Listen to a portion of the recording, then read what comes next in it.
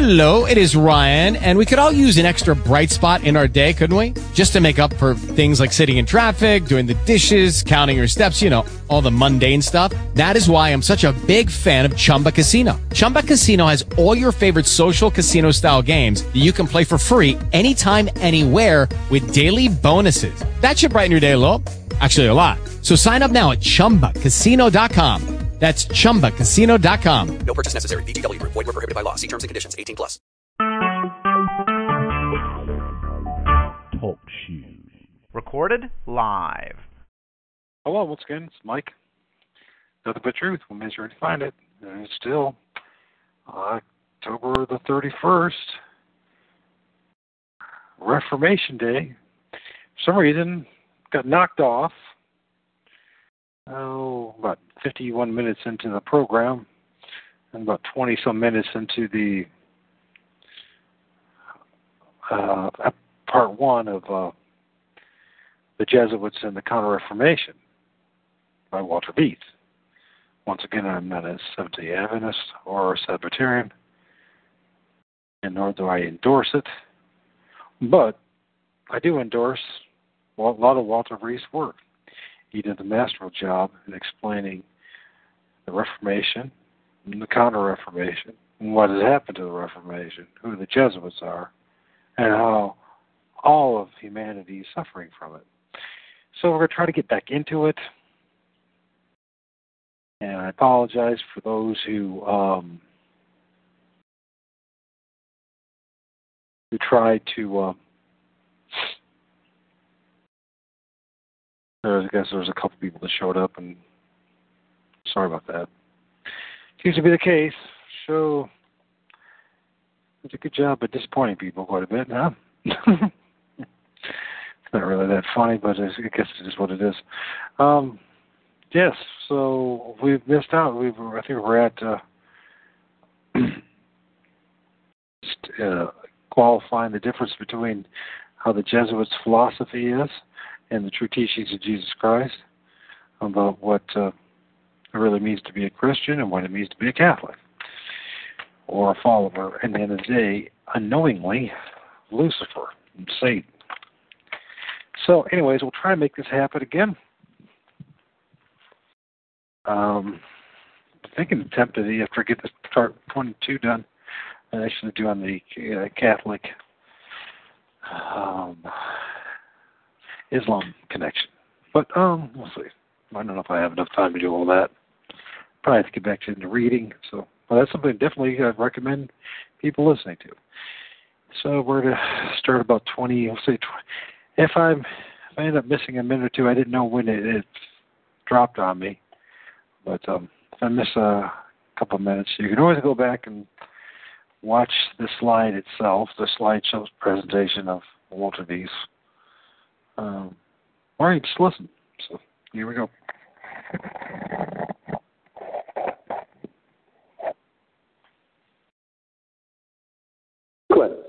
Not a means to salvation. So if you are a Christian, you will have good works because you are impelled by the love of Christ to do good works. But you do not do the good works to get brownie points in order to get a higher status or even to go to heaven. So there's a subtle difference here between the two. Catholicism has them both embodied. Now that's the history. And it is a bloody history. When you go through all the mega wars, the 30-year wars, the massacres of Europe, all the inquisitional activities, even amongst themselves they had so many arguments when the Inquisition was passed from one order to the other and taken away from the Jesuits. The poor Dominicans, they were slaughtered.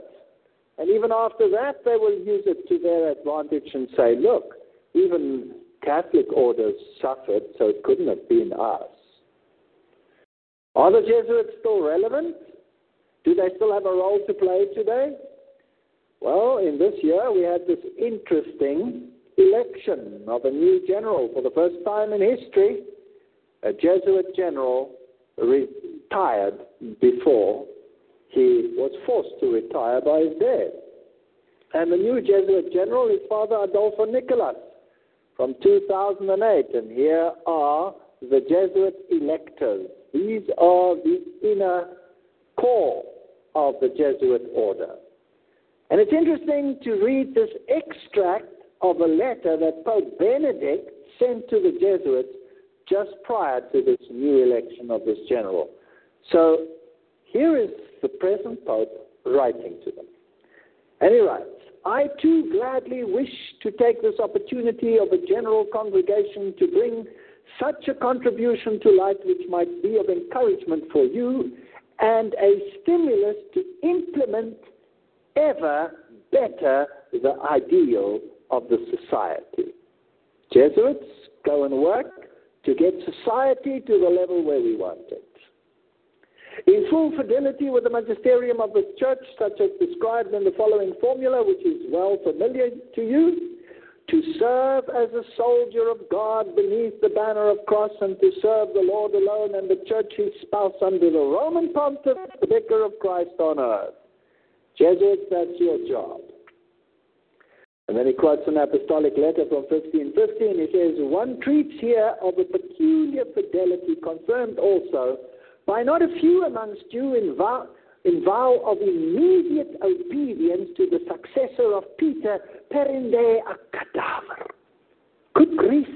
This is Pope Benedict writing, quoting, and he says to them, your obedience to me must be as the obedience of a corpse. Perinde a cadaver, like a corpse. You will have no mind of your own. Whatever is said, you will do. Blind obedience. The Church has even more need today of this fidelity of yours, which constitutes a distinctive sign of your order. In this era which warns of the urgency of transmitting in an integral manner to our contemporaries, distracted by many discordant voices, Jesuits, I need you now more than ever, and I need your blind obedience. Is that what he's saying? That's exactly what he's saying before the vote took place. And here he is with the inner core, the electors of the Jesuit order, sitting in the front. He the man in white, and they the men in black. Fascinating. Well, how does he feel about their institutions of learning? This is the Pontifical Gregorian University in Rome, the most prestigious Catholic Jesuit university in the world. And what did Pope Benedict have to say about this institution? He says, well, once again, the Pope entrusts this university to you. A work so important for the universal church and for so many particular churches, it has always been a priority amongst the apostolic priorities of the Society of Jesus. Here is your entering wedge. This work is for the church and for all the others. Well, let's have a look at how we shall proceed and how they have managed to turn Protestantism into something which does not even resemble primitive Protestantism. Here is Adolfo Nicolas, the new Jesuit general, shaking hands with Peter Hans Kolvenbach, the previous general, and it says Father Adolfo Nicolas of Spain, the newly elected Superior General of the Society of Jesus, celebrates his first Mass at the head of the Jesuits at the Church of Jesus, January 20, 2008. So this general, the previous general, Peter Hans Kolvenbach, is the first general in history to be permitted to resign. And here he has been sworn in, made available by the Jesuit Order Press Office. Spanish Reverend Adolfo Nicolas swears in as the Superior General of the Jesuit Roman Catholic Order during their 35th General Congregation in Rome's Holy Spirit and Fascia Church, January 19, 2008. The General of the Jesuits is always known as the Black Pope because he wears black. And the white Pope is the Pope who is the external picture of the papacy. This is the yin-yang, the black and the white squares, the knowledge of good and evil. So the new general meets with the pontiff, Rome, 28 January 2008. And this is Catholic World News. Jesuit officials released a statement after the meeting saying that the conversation between Father Nicholas and the Pope had been warm and friendly. And they reaffirm his personal respect for the Vicar of Christ as well as the esteem of the whole society of Jesus. So this is all being made public. So first you have this letter reminding them of their affiliation, and now you have the confirmation. According to the statement from the Jesuit superior, Pope Benedict said that he was pleased to know that the General Congregation of the Order, which continues its meeting in Rome this week, will reflect on the message that the Pontiff sent to the participants as the General Congregation began. So here they are together to reaffirm in the spirit of St. Ignatius its own total adhesion to Catholic doctrine, in particular on those neuralgic points concerning the mind, which today are strongly attacked by secular culture. So this order, is it dead, yes or no? Definitely not dead. This is the largest order in the Roman Catholic Church. This is the most powerful order in the Roman Catholic Church. It is a military order. It has a general at its head, and all other orders have subscribed to it, even the great orders of the Malta. Pope Ratzinger to the Jesuits, 21 February 2008. Now I want you to listen carefully what this Pope wrote, and here's a Latin text for those who would like to dispute this. Comes straight off their own webpage, this Latin text. Here it is translated for you. For this I have invited you today to also reflect in order to find again a sense of fuller obedience to the successor of Peter, so that it does not only involve the cases of sending you on missions to far lands, but also in the most genuine, ignited spirit of feeling with the church and in the church, to love and to serve the Vicar of Christ on earth with that effective and affective devotion that must make of you the precious and irreplaceable collaborators in the service of the universal church. That's powerful. So the duty is to love and to serve. What does the Bible say? What is our duty? To love and to serve the Lord God with all our heart and with all our soul, with all our mind. Here we have a totally different order. Here we have a human being taking the place of Christ, being served as though he were Christ. Now the whole Reformation separated on these issues from the Roman Catholic Church. And finally, after much bloodshed, the Council of Trent came together, and that was championed by the Jesuits. This is the Council of Trent conclave, and unfortunately Martin Luther was already dead when the Council of Trent took place. And my question is this: the Vatican II Council, which we read about, which started in 1965, and which suddenly opened the doors to all Christian communities to be acceptable again, because before that date it was said that there is no salvation outside of the Roman Catholic Church. You can only be saved as a Roman Catholic. That's why I became an atheist. It's true, because my mother was a Protestant. She was Lutheran. And she died when I was 12 years old. And she took 4 years in dying. And in those 4 years, in my religious instruction, I was told repeatedly that my mother, not being Catholic, had no hope of salvation and would go to hell. And I hated God. And I rejected him. But after 1965, suddenly she was okay. All she had to do was acknowledge the supremacy of the papacy, and even the separated brethren could be incorporated. So my question is, did the Vatican II Council change the Roman Catholic position established at the Council of Trent, that there is no salvation outside of the Roman Catholic Church? Well, let's ask the Roman Catholic Church. That's the best way to do it. My quotes, as you will see, come direct from the Vatican, directly. This is the address of His Holiness Benedict XVI to the participants in the plenary session of the Congregation for Doctrine and Faith. In the old days, that was called the Inquisition, and Ratzinger used to be the head thereof.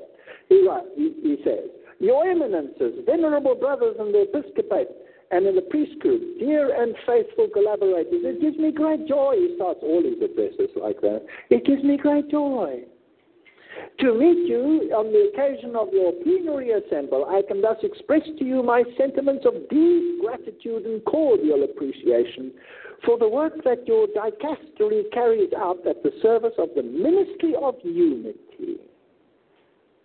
So, dear Inquisition, you have a ministry of unity to get them all back under the wing of the Mother, entrusted in a special way to the Roman Pontiff.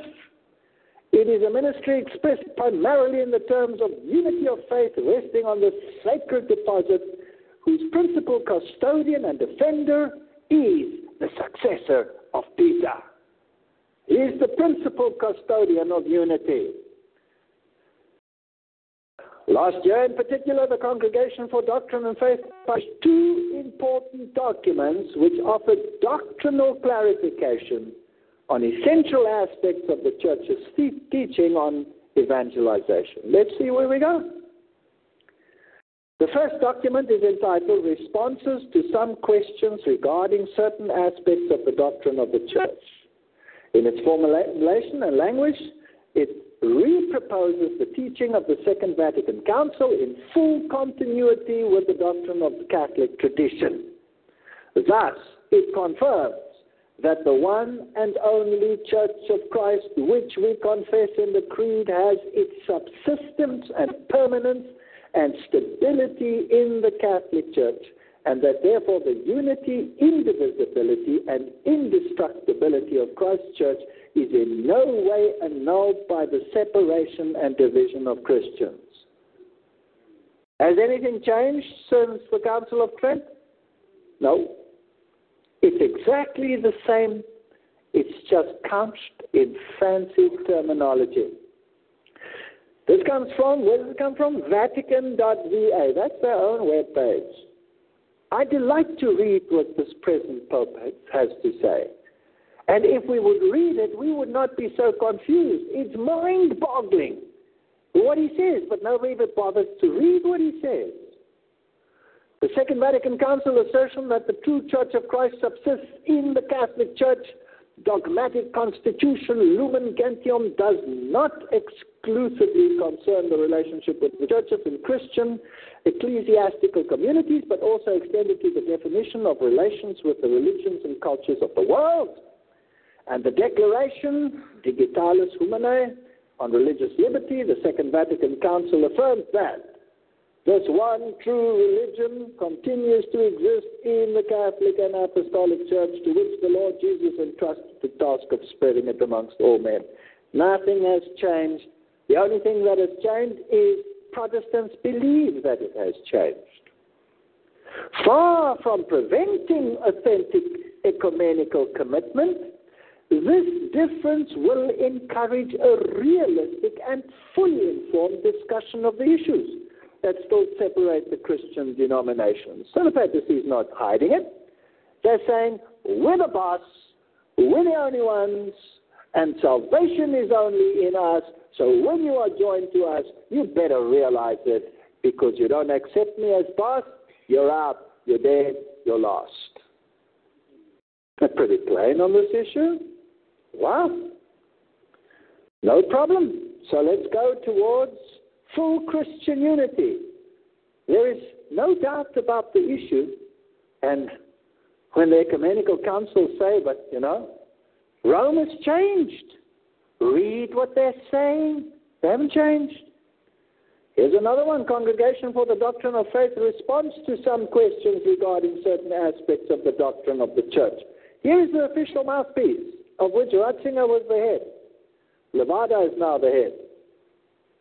Bishop of San Francisco. First question. Did the Second Vatican Council change the Catholic doctrine on the church?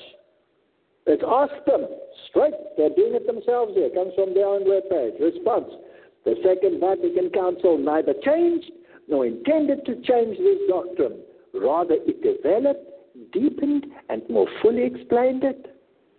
Clever. This was exactly what John the 23rd said at the beginning of the council. Paul VI affirmed it in his commented on the act promulgating the Constitution Lumen Gentium. There is no better comment to make than to say that this promulgation really changes nothing of the traditional doctrine. Isn't that plain? Absolutely crystal clear. Thank you. We know where we stand. What Christ willed, we also willed. What was still is. What the church has taught down through the centuries, we also teach. We haven't changed. I hear so much, but they changed. Here they say they haven't changed. In simple terms, that which was assumed is now explicit. That which was uncertain is now clarified. That which was meditated upon, discussed, and sometimes argued over is now put together in one clear formulation. This is how it is. Accept it or else. Now, how did they get this doctrine into all the Protestant churches? And how did they get their Protestant churches to change from what they believe to what they practice now? Protestantism used to say, here is the Antichrist, and therefore we will separate. Now they have another Antichrist who hasn't even come, probably will come when they're not even there, so why should they bother about it? Or he's already dead. No, it's just total chaos. And what have they got in the place thereof?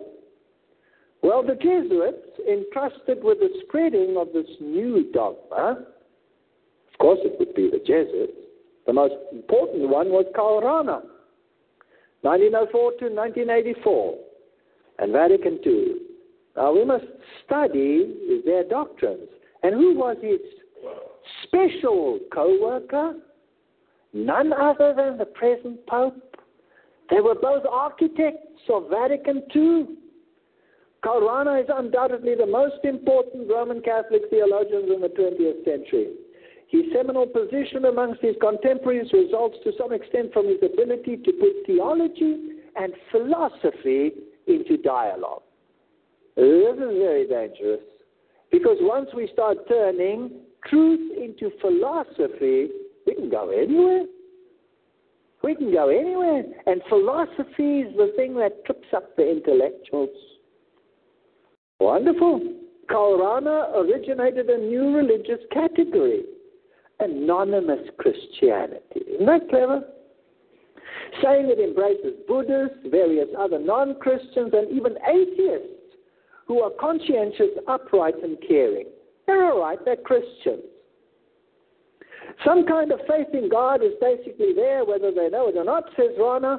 They are part of the Christianity that does not call itself Christianity. Pagans who have received grace but who are not aware of it. That's beautiful. Everybody is incorporated. Everybody is embraced. All you have to do is say, Papa, and you'll be okay. Do you recognize these two gentlemen in this picture? Karl Rahner and Paparazzi. We shouldn't call him Paparazzi. We shouldn't really do that. Two progressivist shirt and tie priests at the Vatican II. Father Joseph Ratzinger was a co-worker with Father Karl Rahner at the council. Here the two of them are together. Please note what Rahner said. Rahner's motto was effectively, our Lord must conform to the world, not it to him. His influence was enormous. He satisfied a modern world, a modern churchman whose ears were itching for doctrinal compromises under the prefect of enlightenment. Here was a new philosophy. I thought I'd throw our Redeemer Lutheran Church webpage in here, which sort of defines where we're standing. I'm not going to read the whole thing, just which doctrines are necessary for unity. Dr. Richard Bucher, both in the 16th century and ours, it has been assumed that agreement in every church teaching is not necessary for unity. Separated Christians need only agree on the essentials or necessary or fundamental doctrines. We just have to have a few points of contact. Do you believe in Jesus? Yes, I believe in Jesus. Is he the only way to salvation? That's not relevant. We at least believe in Jesus. Martin, do you believe in Jesus? Yes, he was. Oh, wonderful. He was a good prophet. And so we have points of contact. Well, how far do you go until you have absolutely nothing left? Right. Now, what is the aim of Protestantism? And what is the aim of the Jesuit order? The aim of Protestantism is to spread the gospel of salvation in Jesus Christ, to spread the good news. The Messiah has come. Come, all ye who are weary and heavy laden, and he will give you rest. Not Jesuitism. I cannot too much impress, says Nicolai in the History of the Jesuits, upon the minds of my readers that the Jesuits, by their very calling, by the very essence of their institution, are bound to seek by every means, right or wrong, the destruction of Protestantism. This is the condition of their existence, the duty they must fulfill or cease to be Jesuits. That's why they were called into existence. Accordingly, we find them in this evil dilemma. Either the Jesuits fulfill the duty of their calling or not. In the first instance, they must be considered as the biggest enemies of the Protestant faith, and in the second as bad and unworthy priests, and in both cases therefore to be equally regarded with aversion and distrust. Straightforward talk. Now let's have a look how the world has changed since Vatican II. What have they done with this new theology of embracing everyone? The Second Vatican Council and the Charismatic Renewal. Did you know that the Charismatic Renewal really started taking off after the Second Vatican Council? Here is Pope John the 23rd, who called that council.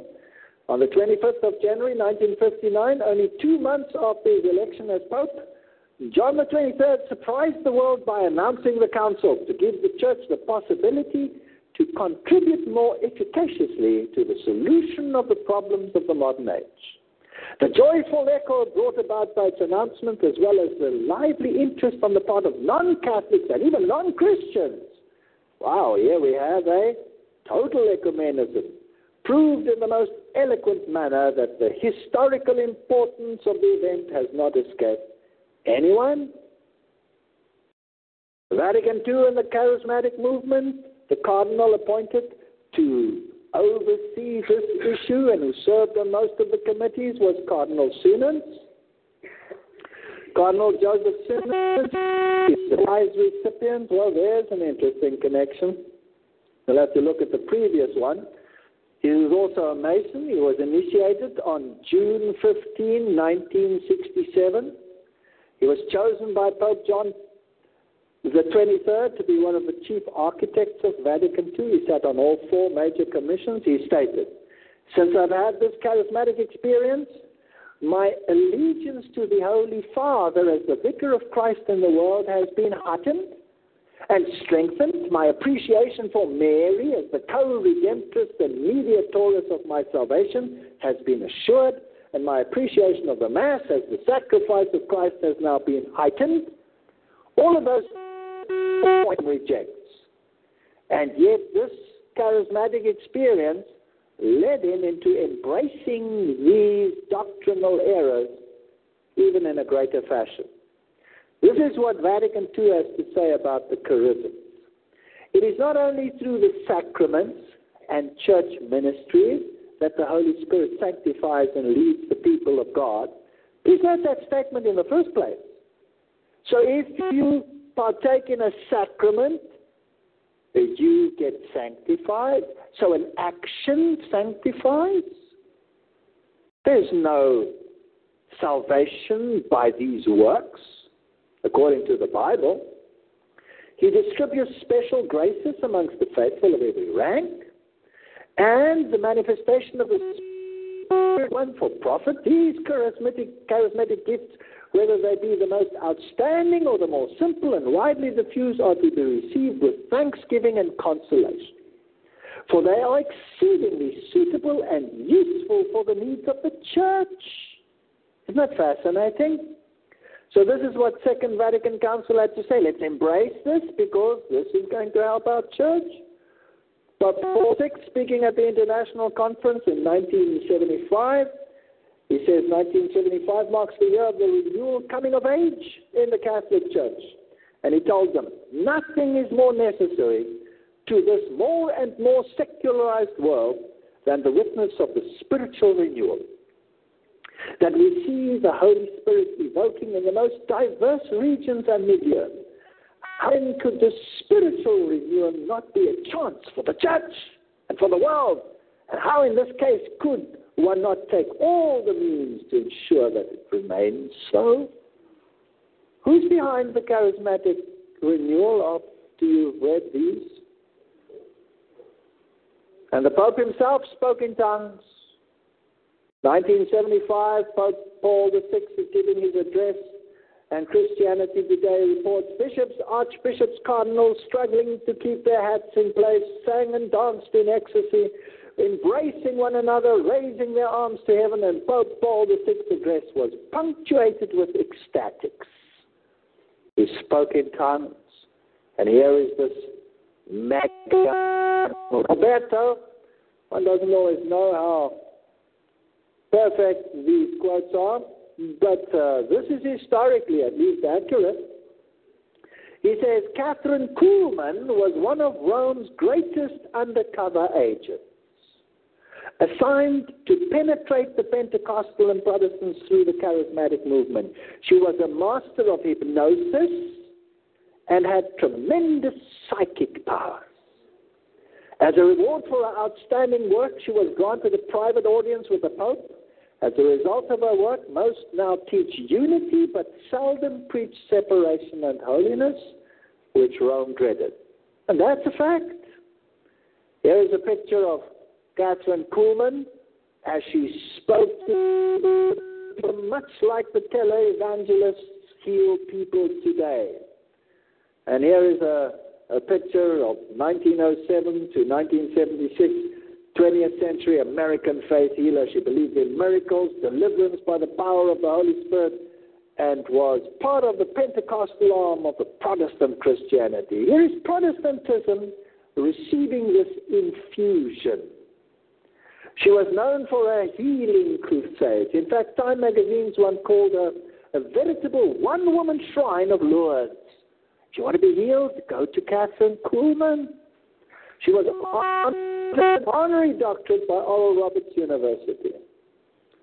Well, I don't want to go there. You can look at my previous DVDs to see what all that is about. And it's fascinating that in 1973, Benny Hinn attended one of the healing crusades. And this was the catalyst for his ministry. It is thanks to Kuhlman that we have slain in the spirit experiences in the world today that she made popular in evangelical circles. Homer Duncan, the ecumenical movement, gives this description of the 1975 Full Gospel Convention. Now notice here, what can they say about the papacy and how, this is Protestantism speaking, supposedly. At the Full Gospel Businessmen's Fellowship World Convention held in Anaheim, California, this was 1975. This is the same year that the Pope spoke in ecstatics. Various speakers from different denominations used such expressions as charismatic ecumenism, the Lord's ecumenism, charismatic Eucharist. The emphasis on reconciliation with all churches was a major theme, and charismatic Catholics were prominent on the program. Catherine Kuhlman said, quote, I want you to know that Pope Paul VI would have fit in very well with this great worldwide convention. He would have understood everything that was happening. He would have understood this is part of God's great plan. I believe the charismatic movement has been duped and used as a mega drive for unity.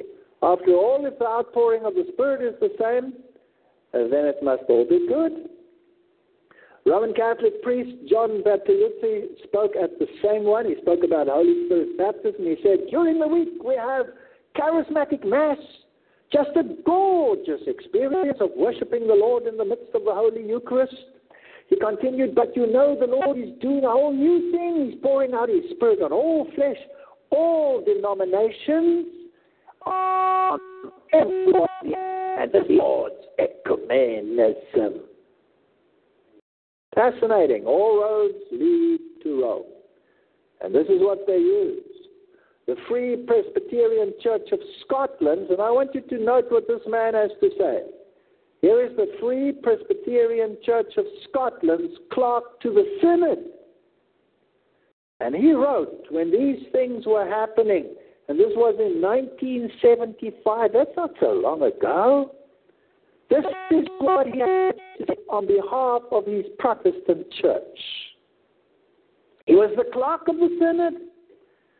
He said, the ecumenical movement which you praise, and he wrote this to the Times, and they published it, the ecumenical movement which you praise is the greatest disaster to affect the Christian church this century. It has reduced the professing churches of this country to a collection of bloodless, spineless, and boneless organizations which can hardly raise a whimper on the side of Christ and His truths. Small wonder that the evil progresses as it does and spiritual darkness becomes more intense as the years go by.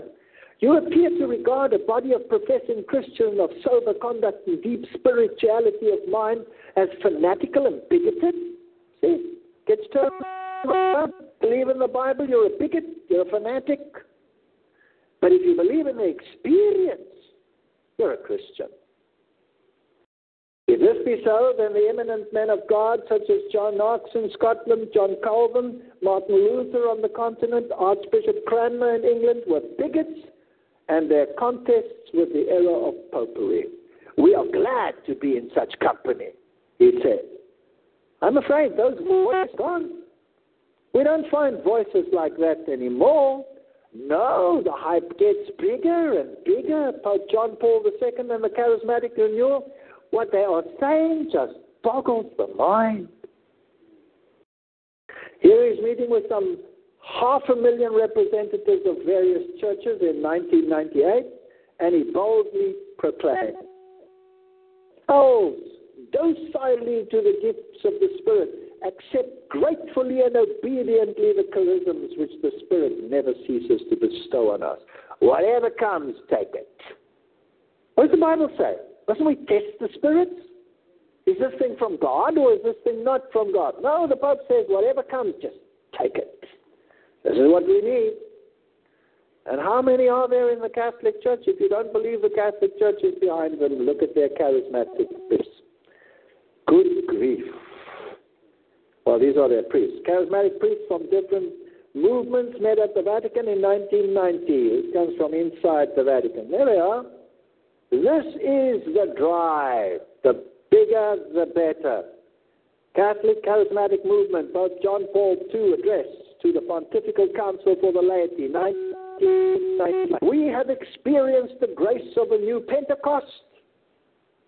There are many signs of hope which have flourished for the mission of the church, among which are the discovery and the appraisal of charisms, the renewed zeal for evangelization, and the advancement of lay people.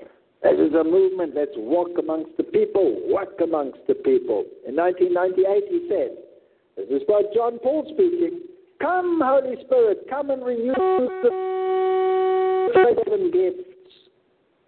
Come, Spirit of life, Spirit of communion and love. The church and the world need you. Come, Holy Spirit, and make every more fruitful. the charisms you have bestowed on us. Give new strength and missionary zeal to these sons and daughters of yours who have gathered here. Open their hearts, renew their Christian commitment to the world, make them courageous messengers of the gospel, witnesses to the risen Jesus Christ, the Savior of man. Strengthen their love and their fidelity to the church. Sounds nice. Then he stated boldly, the movements are the hope of the church. Cardinal Ratzinger said exactly the same thing. He said it is Pentecostal hour. Now, what's basically wrong with it? The Bible says that the Lord Jesus Christ would go to heaven and that the disciples were to wait for the outpouring of the Spirit which would come from Him. Whatever you ask in whose name? My name, you shall receive. For our Heavenly Father, and then he tells the story of will He give you a whatever in the place of fish and bread. And he says our Heavenly Father will give you the gift of the what? The Spirit.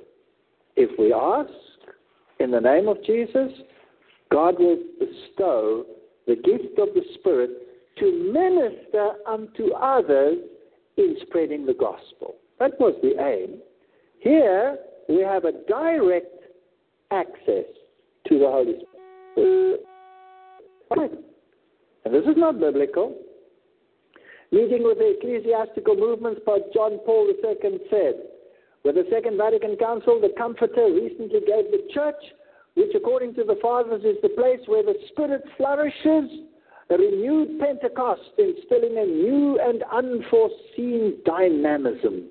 Whenever the Spirit intervenes, He leaves people astonished. He brings about events of amazing newness. And so He goes on and on and on. We need the guidance, the charismas. It is not only through the sacraments and the ministrations of the Church, but through this outpouring. And the present Pope adds his voice before answering questions from an assembly. 100 bishops, he says, I have had the joy and the grace to see young Christians touched by the power of the Holy Spirit. At a time of exhaustion, when there was talk of a winter of the church, the Holy Spirit was creating a new spring. The challenge today is not to allow the faith to withdraw into closed groups, but to have it enlighten everyone and speak to everyone. How do they get this right? How do they manage to open the doors for the Spirit? And here comes a clue. Rome, May the 7th, 2006. This is a Catholic source.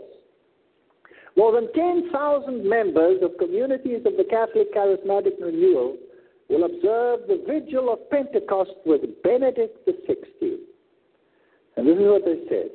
The unknown God. The Holy Spirit, considered until a few years ago as the unknown God, is the one who, with His grace, tirelessly changes the lives of thousands of people in all corners of the world, who with renewed joy through the experience of baptism in the Spirit begin a new life precisely in the Holy Spirit, they said. So here we have a move and a way from Jesus Christ and His centrality, from whom are all things, to a direct worship of the Holy Spirit. And we sing interesting songs, and we invoke the Holy Spirit, and we talk to Him, and we pray to Him, and we say, come and do this for me. And if this is not following the biblical avenue, the biblical avenue is no one comes to the Father except by Christ. So the centrality of Christ has been shown. He is the one we wish to honor. Talking about the Holy Spirit, He is the one we wish to honor and glorify publicly, responding to the appeal that both John Paul II as well as Benedict made, the CCR and the whole church to spread the culture of Pentecost in the life of the church. And in each of the faithful, the director added, this celebration, which will include moments of prayer. Now I want you to listen carefully, because it gets sneaky. Moments of prayer, listening, witness and invocation of the Spirit will end with a celebration of prayer. A music concert, a dance which will be presented as prayer by artists of different countries. What have we got? Well, we have a mode of action in the place of faith. Fascinating. Now, where's all this come from? Father Renero said, pontifical household preacher, and Father so-and-so, one of the initiators of the charismatic experience, will speak on grace and the power of the Holy Spirit during the celebration. Fascinating. So here's a movement which has changed the face of Christianity, which has Christianity in a totally new direction, and it's highly experiential. Now, the Jesuits prepared the way in this world by first working away and chipping away at the moral absolutes of Christianity. And one of the ways they did it was through the hippie movement. So here you have the hippie movement of the 60s, where everything went, drugs came into this world, free love, all of those nice things. The Jesuit people, the hippie movement, was led by the Jesuits such as McSorley. When you saw those little cars where the drugs were being handed out, the Jesuits were away. McSorley from Georgetown University, a Jesuit university, this led to the anti-establishment Jesus with the long hair, the let your hair down philosophy, the love gospel, the liberation gospel, the prosperity gospel, the coffee house Jesus, the rock and roll Jesus, the existential Jesus who meets the needs of all cultures and creeds. So here we go. Let's get with it. And you thought the hippie movement is dead. It's not dead. Today, the hippie movement is incorporated into organizations, and these sprang out of it, like the Greenpeace movement. Isn't that fascinating? And you have all of these the Earth movements and the Action Coalition and the American Civil Liberties Union and the Greenpeace International and the Global Recycling Network and the U.S. Fish and Wildlife Service and the Socialist Party, and mega organizations have come out of that movement. And here was McSorley. He used to stand on the street corners. He was arrested. He was the forefront leader. Here he says, should we then life, or should we, death, hate, whatever. Here is Jesuit priest, professor at the University of Georgetown University. He was a Marxist priest. And who were his students? Bill Clinton was his student. Fascinating, these Georgetown professors who advocated that Clinton go for a Rhodes Scholarship. And what else was he? He was the mentor of the whole Kennedy family. So here he was, an activist for all of these things. Yes, this is Georgetown University's own webpage talking about McSorley, and it says that he had Bill Clinton in his class, and that he was the mentor and friend and confidant of the family. He was also associated with Martin Luther King. And please note what he said. He says about Martin Luther King, I saw him as a great Christ figure. So I followed him and marched with him. King explained the meaning of the gospel to me. He taught us that Jesus was serious about nonviolent love, racial justice, peacemaking. King showed us how to live the gospel as well. Isn't that interesting? So all of these activist movements, the Jesuits were behind them. And then the music industry, which has its simple beginnings with groups like the Beatles and all of those. And here you have the Beatles and their songs about Lucy in the sky with diamonds. You remember that? And what does that stand for? I'm sure you all know. It stands for LSD and the drug world.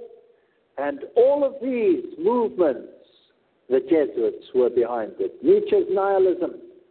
Nihilism is the notion that ethical, nationally unjustifiable, and a consequent mood of despair of a life's emptiness is the result. Who creates the emptiness? Who brings the drugs and says there's no purpose to life?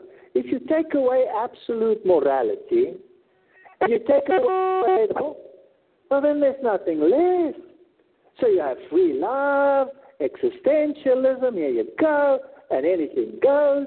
And then you come to the point where you realize, oh, I'm blowing my life away. What's the point in all of this? And then you supply the lack. And here's the danger. Nietzsche defined the concept of the situation which exists when everything is permitted. And this drug world was important. In the Rick Martin interview with Eric John Phelps, Phelps claims that the Beatles were Jesuit-controlled and that the drug world is controlled by Rome via the mafia, which is Jesuit-controlled. Here are the Beatles with their drug songs.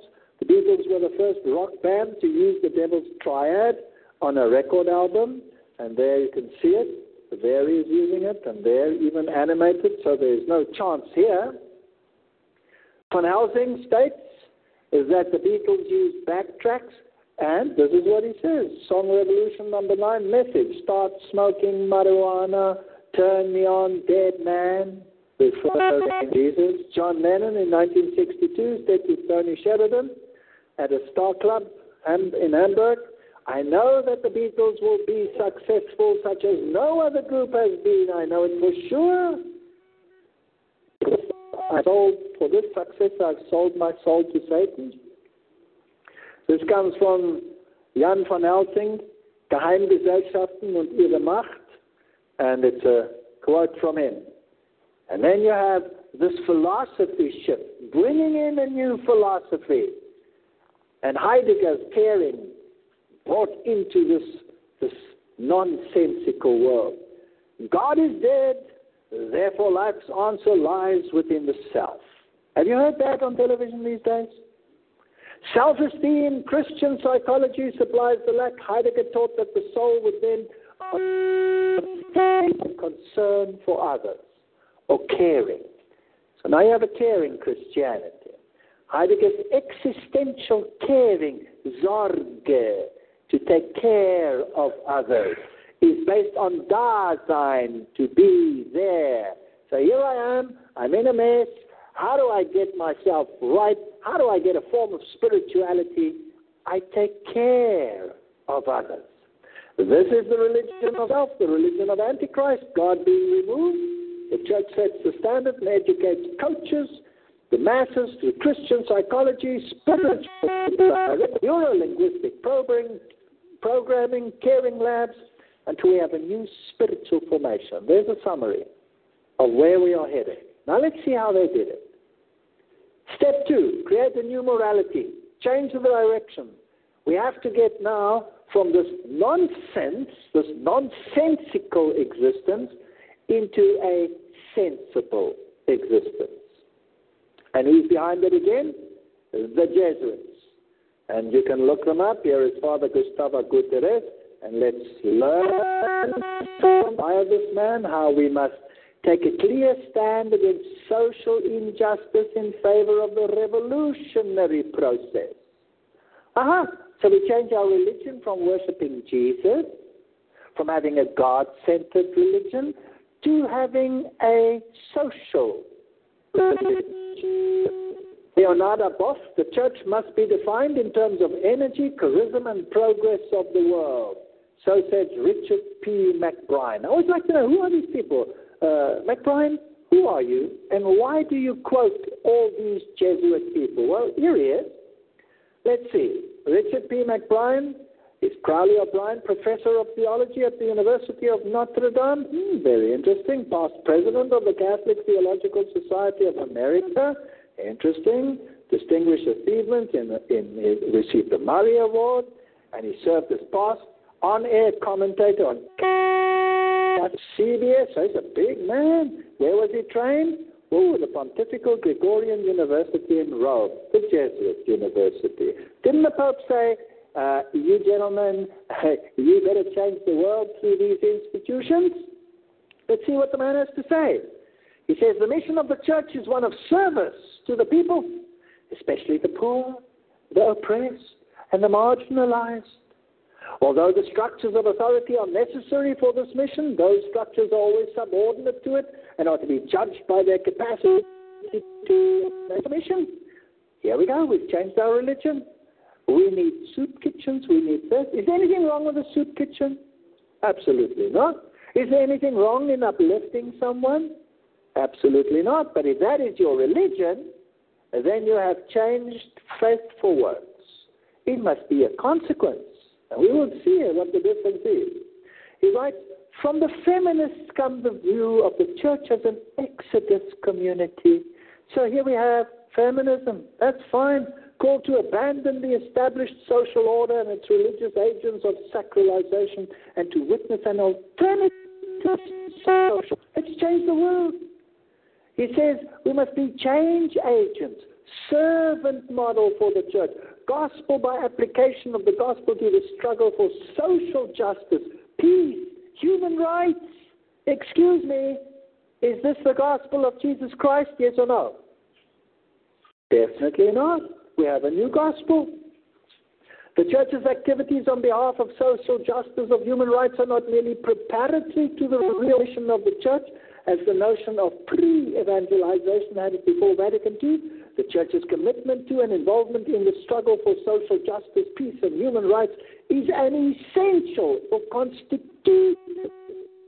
This is our job. We have to preach social order. No. We have to preach Jesus Christ and Him crucified. We have to preach salvation by Him and Him alone. We have to preach repentance. We have to preach justification. We have to preach sanctification. This is not the gospel. This is a new gospel. Matthew says, take heed that you do not your righteousness before men to be seen of them. If you want to do good, do it quietly. If you want to help someone, then do it without boasting. While they claim to be very jealous, for glory was the real object which they sought, and Christ would make it manifest to them that the lover of self is a transgressor of the law, says this Protestant writer. So let's prepare the mind for this new spirituality. And now we're going to get to the dangerous part. I'm giving you the history, slowly. And when we get to the next lecture, we'll see where we are. It's scary where we are. Do you know about the spiritual exercises of Loyola? How you achieve spirituality? Now, 400 years ago. And I'm not going to read the whole thing to you, but I will show you the essence of it. I've downloaded the whole thing. I could talk a whole lecture just on this issue. This is Ignatius Loyola, the founder of the Jesuit order. And remember what Protestants said. He fell back upon himself, and he found a means to develop a spirituality not based on faith, but based on self. And he writes, the first thing to do is composition. So you go to a little room, and you have composition, seeing the place. So if you want to have an experience with Jesus Christ, then in your mind, contemplate the scene, see the place. Here it is to be noted, in a visible contemplation or meditation, as for instance when one contemplates Christ, the Lord, who is visible, the composition will be to see with the sight of the imagination the corporeal place where the thing is found, which I want to contemplate. So this is spirituality. I need a quiet little room. I need to contemplate this issue. I need to see it. And eventually it becomes such a reality I can actually talk to Christ or whoever I have visualized, and I can have a one-to-one conversation. Here we can contemplate in our meditations, for example, on sins and the composition. We will see with the sight of the imagination and consider that my soul is a corruptible body, and so I have this experience. Then he says you start everyone with a particular prayer. It's like a mantra. You repeat it over and over and over again. He says the call of the temporal king to help to contemplate the life of the king eternal. So now we have idolatry. He says when you want to contemplate Jesus, that's too difficult. Let's take an earthly king, a marvelous earthly king who is the epitome of Jesus. Well, who was he referring to? To the Pope. He says first you start with a composition, you see with the imagination, and then you put before me a human king chosen by God. Our Lord, whom all Christians, princes, and men reverence and obey. Who's that? So I start imagining the Pope. Second point, the second is to look how this king speaks to all the people, saying, it is my will to conquer all the land for unbelievers. Therefore, whoever would like to come with me is to be content to eat as I, and to drink and to dress as I. So I have to become poor. Excuse me, I would have to become mega rich. I would have to get myself a mobile and drive around in it. Third point is to consider what the good subjects ought to answer such a king. Then he talks about penance. He says penance must be interior and exterior. It's not enough to go to Jesus and say, Lord, I have sinned, forgive me. No, it's got to be exterior. I have to chastise myself. I have to punish myself. How do I punish myself? One way is I curtail my eating. That is to say, when we leave off the superfluous, it's not penance, but temperance. It is penance when we leave off from the suitable, and the more and more, the better. So I start eating only what I absolutely need to stay alive, the breadcrumbs and the this. And when it comes to sleeping, it's not enough to take off the superfluous. No. I don't need the soft things. You sleep on the hard floor. Preferably put nails under you. Now you can see why many of these orders, the nuns look so emaciated and cold, and they sleep on hard floors, and they're told what they may eat, and nothing may taste good because you have to penance yourself. He goes further. He says you must chastise the flesh. That is giving sensible pain, which is given by wearing haircloth or cords of iron chains next to the flesh, by scourging or wounding oneself. This is his right thing. So you have to beat yourself with whips. You have to wear chains. So that is why Opus Dei and all these groups wear pain anklets, so that when they move, they feel stabbing pain to be minded of their commitments. This is horrendous. This is the modern Christianity. That's why in the Philippines they enact this and they beat themselves and they crucify themselves. This is spiritual exercises of Loyola. You have to pay for your sins. Faith says, my Lord died for me, for my sins for me. All I have to do is come in repentance to him. And then you progress. Once you've broken yourself down to this point, and you start progressing. And then you must praise much the religious orders. So your example is all the religious orders around. Virginity, that's marvelous, and continence. Praise vows of religions. Praise relics of saints. So go to the relics and start feeling the bones and all of these issues, and praise constitutions about fasts and abstinences of Lent, of Ember days. So now we need lots of feast days to fill our lives. Can you see what he's contemplating here? Now you think this is 400 years old? I have shocking news for you. We must understand the exercises of Loyola if we want to understand the Jesuits. To have the true sentiments which we ought to have in the church militant, the first of all, judgment laid aside. This is Loyola speaking, and here is his picture or his statue as a saint in the Vatican. First of all, judgment laid aside. What does Pope Benedict say? You have to be perende a cadaver, like a corpse. And we ought to have our mind ready and prompt to obey in all the true spouse of Christ our Lord, which our Holy Mother, the Church, hierarchical. And hold that which I see is black, if the hierarchical church so decides it. This is the spiritual exercises of Loyola. Blind obedience is absolutely essential. And this is the famous statement that they had to obey Erendeus Kadaba. Like a corpse, you must have no mind of your own. Now, is this dead? Or is this alive and well and destroying Protestantism today? That is the question we must ask ourselves. The spiritual exercises in today's world as expounded in National Jesuit News. Let's go to today. The spiritual exercises of Ignatius belong to the church.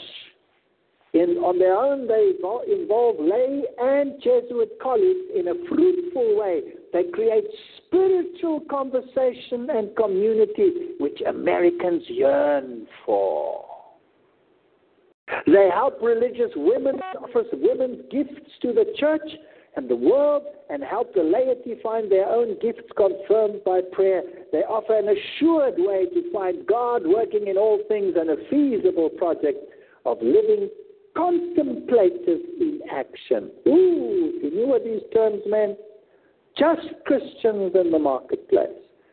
Active Christianity.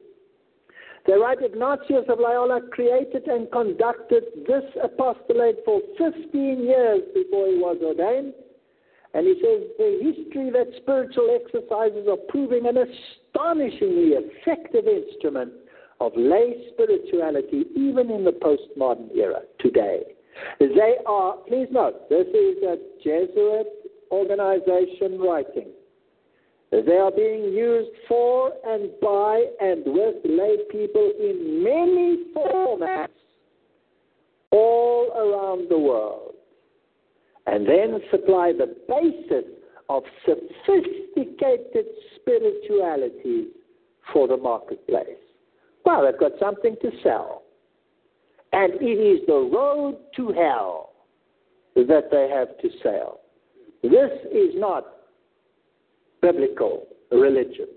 It is safe to say that going through the one-on-one directed exercises today than at any time in history. It is safe to say something more. Spiritual exercises are being used as an apostolic instrument by better educated laity. So don't only think that the Jesuits are in control. They have trained an army of hundreds, thousands of lay people in their exercises. And how's it going to affect you? Here you can find it on their own web pages. Ignatian Retreat and Spiritual Exercises in Our Day. Here is an 8-day Ignatian Retreat. What more can I say? 8-day Ignatian Retreat for priests, religious deacons, lay ministers by so-and-so. Come and discuss here and study the spiritual exercises and other meditations. This book. What more can I do? An Ignatian retreat for people somewhere on the way. Helps you explore and pray about what it means to serve. Serve whom? If you want to download the spiritual exercises to see if I'm making it up, go to the Jesuit Review. This is their own web page. You can go and check it out, and you can download the spiritual exercises. And they quote here, the first instrument of Jesuit Review offers an introduction to the spiritual exercises. You think they're dead? I'll show you where they are today. Tetloff is another Jesuit, writes, philosophy continues at the heart of the Jesuit liberal arts curriculum, because more than any other discipline, it can provoke the intellectual conversion of the conventional thinker to principled reflection. Right. With that as background, let's go to our times. You've all heard of the Alpha Course? It is started as probably the greatest ministerial tool in the history of Christianity. And we will progress from this humble beginning to where we will see we are today. It is scary, it is mind-boggling. The Alpha Course and cell group philosophy. Now let me first, right off the bat, say, there is nothing wrong with small group gatherings. It is God-given to have small group gatherings. People come together to study the Word of God and to find meaning in the Word of God. Beautiful. The more, the better. But this is not Alpha Course. This is small group gatherings, but on a totally different basis. And having gone through the spiritual exercises, let's see if we can find it. The founder of the course, as it is written today, was Nicky Gumbel, and here he is. Where does it lead us?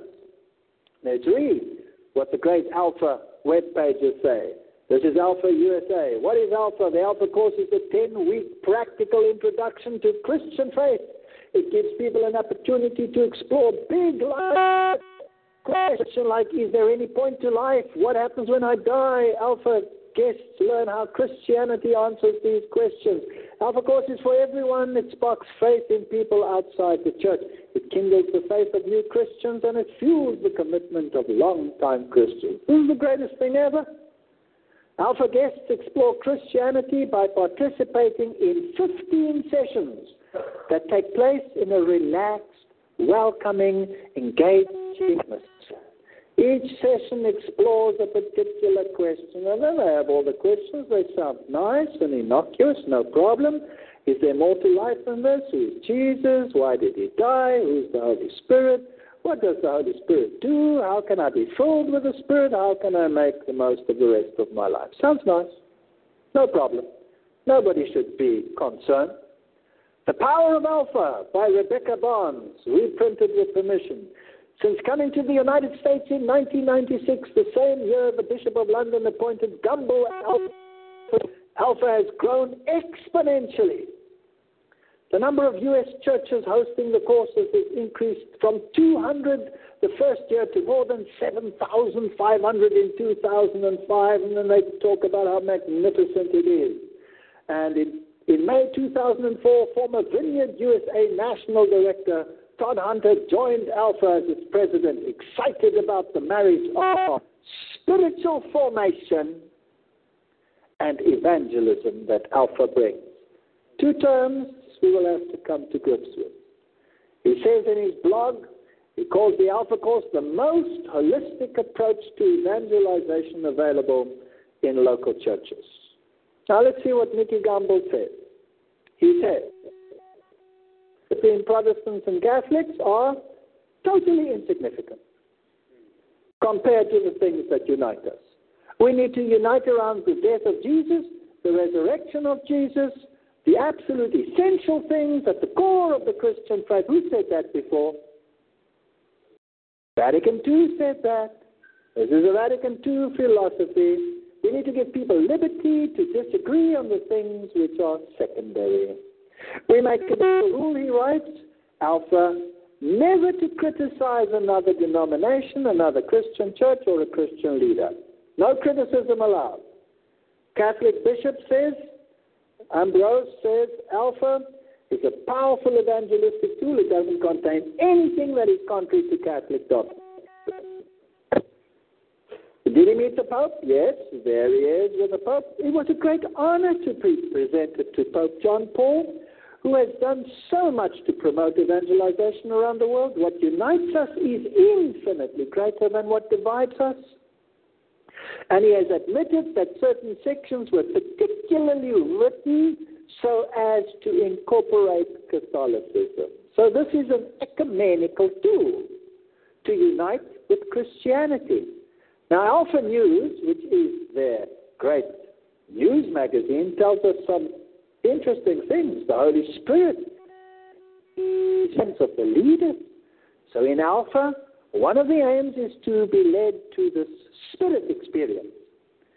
It makes the reception of the Holy Spirit and outward manifestations the mark of the faith. The published testimonies come out of Alpha nearly always concentrate on the Holy Spirit experience. So it leads us to this marvelous experiential religion. Howbeit, when he, the Spirit of truth, is come, says, 14, he will guide us into all truth. And he shall not speak of himself, but whatever he shall hear, that he shall speak, and he will show you things to come. He shall glorify me, says Jesus, for he shall receive of mine and shall show it unto you. So what is the aim of the Holy Spirit? To glorify Christ, to enable us to spread the gospel, not to have an experience. It's not biblical. Now let me tell you about cell groups. Cell groups like the Alpha Course, cell group, or a spiritual director, just like Ignatius Loyola's story. They are designed to bring people to consensus theology, no argument is allowed, celebration liturgy, and to sacrificing of individual norms to group norms and dynamics using peer pressure. Let's have a look. I'm taking these quotes from the manual to the Protestant churches. These are mainline Protestant churches teaching the Alpha Course. And I'm going to quote from them. Here we go. A cell group has a host, a leader, a Timothy, and a participant. A cell group caters for pastoral care, individual need, and has a specific structure and duration. It's very controlled. It's not a group of people coming together to discuss the Bible or to talk about prophecy and see what the Bible has to say. It forms the bridge between the people and the church. Every group member is evangelized, consolidated, built up as a disciple, and sent. Duration of a session is 1 hour, starts with an introduction, praise, prayer, subject, application, finalities. Deviation from the format is not permitted. I'm quoting directly from the handbook to the Protestant churches, please note. Also, members are not permitted to change cell groups. You will remain in this one. And murmuring and criticism is not permitted. The unity of thought, feelings, and commitment are sought. The disciples in the cell vision cannot operate independently of their leader. Unity is the symbol of maturity. So you will stay in your group. You will have consensus theology. You may not murmur. You may not find fault, seek error, and you will be submissive. We will have consensus theology again. Anything that is shaky, we will discard. We may not talk about it. This is about unity. Models for success. Declare that success is yours. This is nothing else than the power of positive thinking. Persevere, dream, and visualize. Oh, let's see how they work. Obedience and respect for leadership is essential. As an Ignatian retreat, perinde et cadaver. Even if your leader turns out to be a dog, you will obey him without question, said Loyola. The leader will seek counsel of his or her trained superiors in the church and the trust of his or her disciples. Moreover, the disciples must be encouraged to confide in the leader regarding their problems. Excuse me. What do we have here? This is Roman Catholicism as its best. The leader takes the place of a priest. He becomes the father confessor. He's absolute. You may not question him. And he gets his counsel where he is trained. Trained in specific schools of training. Fascinating. Let's continue. We have a 12 around 1 model. Please, what am I quoting for? I just want to remind you, I'm not making this up. Where am I quoting this from? From the handbook to the Protestant churches. Jesus took 3.5 years to train the 12, and so cell groups used the 12 around 1 concept. Jesus did not choose 13, but 12. With teams of 12, we commenced to restore the altar of God in the world. Excuse me. The secret is 12. The model of 12 has always been in God's heart, and the number symbolizes government and authority. So now we have numerism. So it becomes a cult.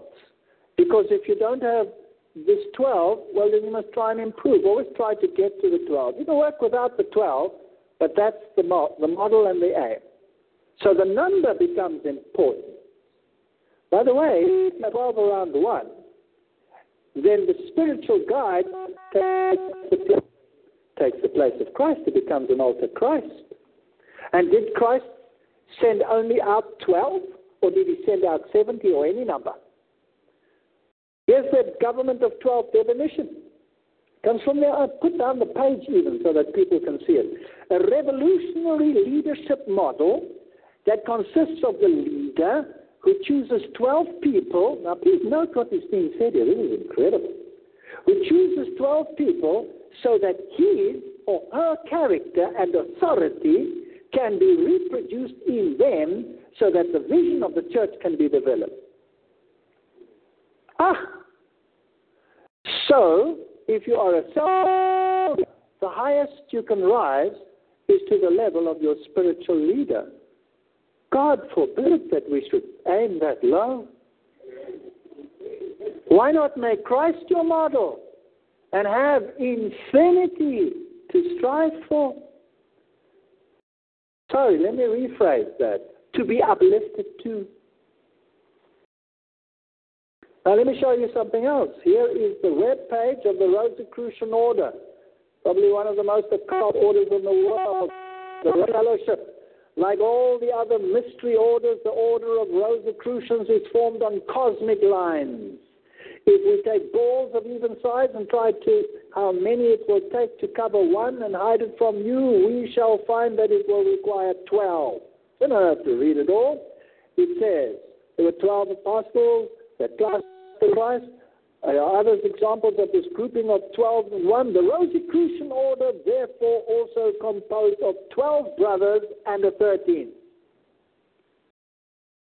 Satan wants to be the light. And Jesus had 12 tribes of Israel, and he had 12 apostles, and he was the centrality, the old passing over to the new. Satan wants to be like the Most High, but he makes it not called two. We don't need a specific structure in order to worship Christ. The Bible says where, how many come together? 2 or 3 come together in my name, I will be there. I don't have to have an occult number in order to conjure the spirits.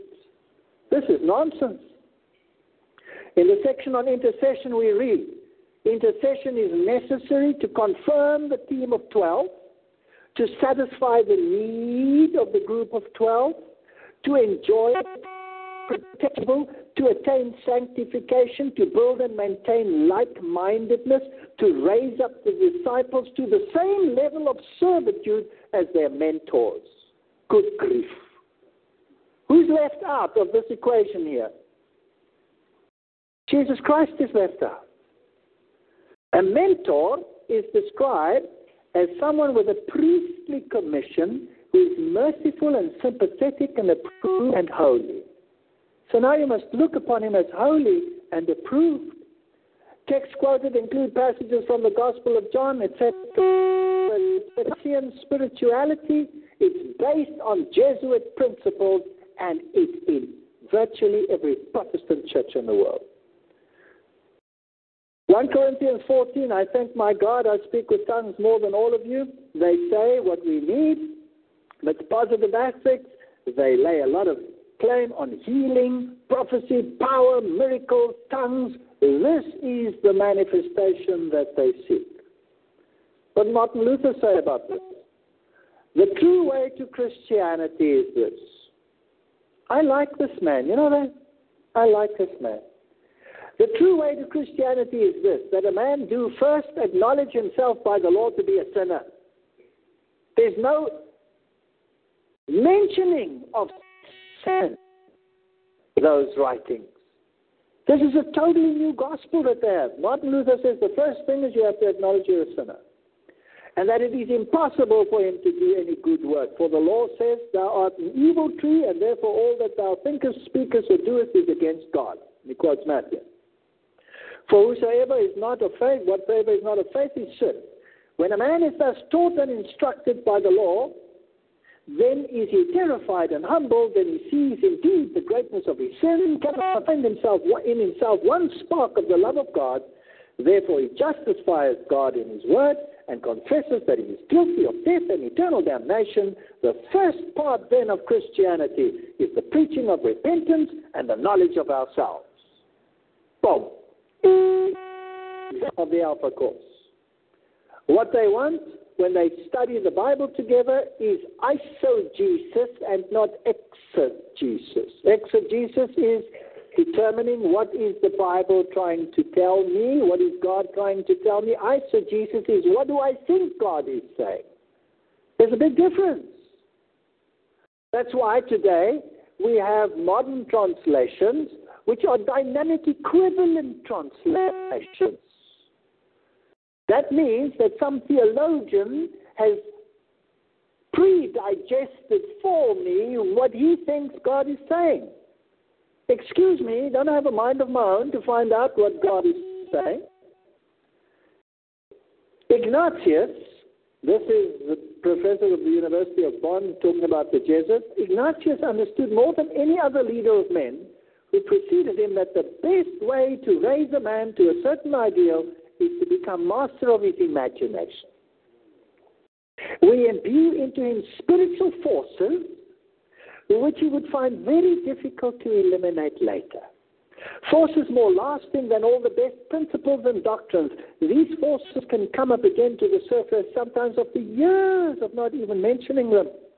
It's a form of hypnosis and becomes so imperative that the will finds itself unable to oppose and has to follow their irresistible impulse. This is hypnosis. This is not Christianity. Ignatius was influenced by what is called the Golden Legend. It was especially attracted by the extraordinary feats of penance performed by the Egyptian monks who beat themselves and chastised themselves until eventually they had these experiences. The basis of spiritual exercises is pictorial imagining, in which one brings every sense under the impact of the imagination. An exercise called composition, seeing the place. The imagination is closed with the form, the object is fixed, and the imagination becomes reality. Today we call this exercise visualization. It's practiced at school level. The little children in schools are taught it. It's part of the curriculum. The Jesuits have it all under control. It's practiced from primary to tertiary education. It's a disaster. Moral judgment becomes suspended, and you live in this euphoria. Now, a Jesuit retreat lasts done by a retreat master or a guide or a coach. What do they call these people when we are educated by them in Protestant churches? We call them guides, we call them coaches, we call them retreat masters. They don't even hide it.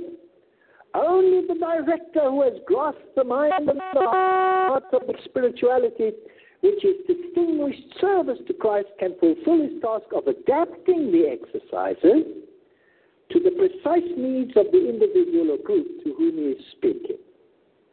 Fascinating. An experienced retreat master who knows the exercises well will make numerous little adjustments in his approaches to the meditation to fit the education, temperament, role, age bracket, and interest of the audience. What's that to say?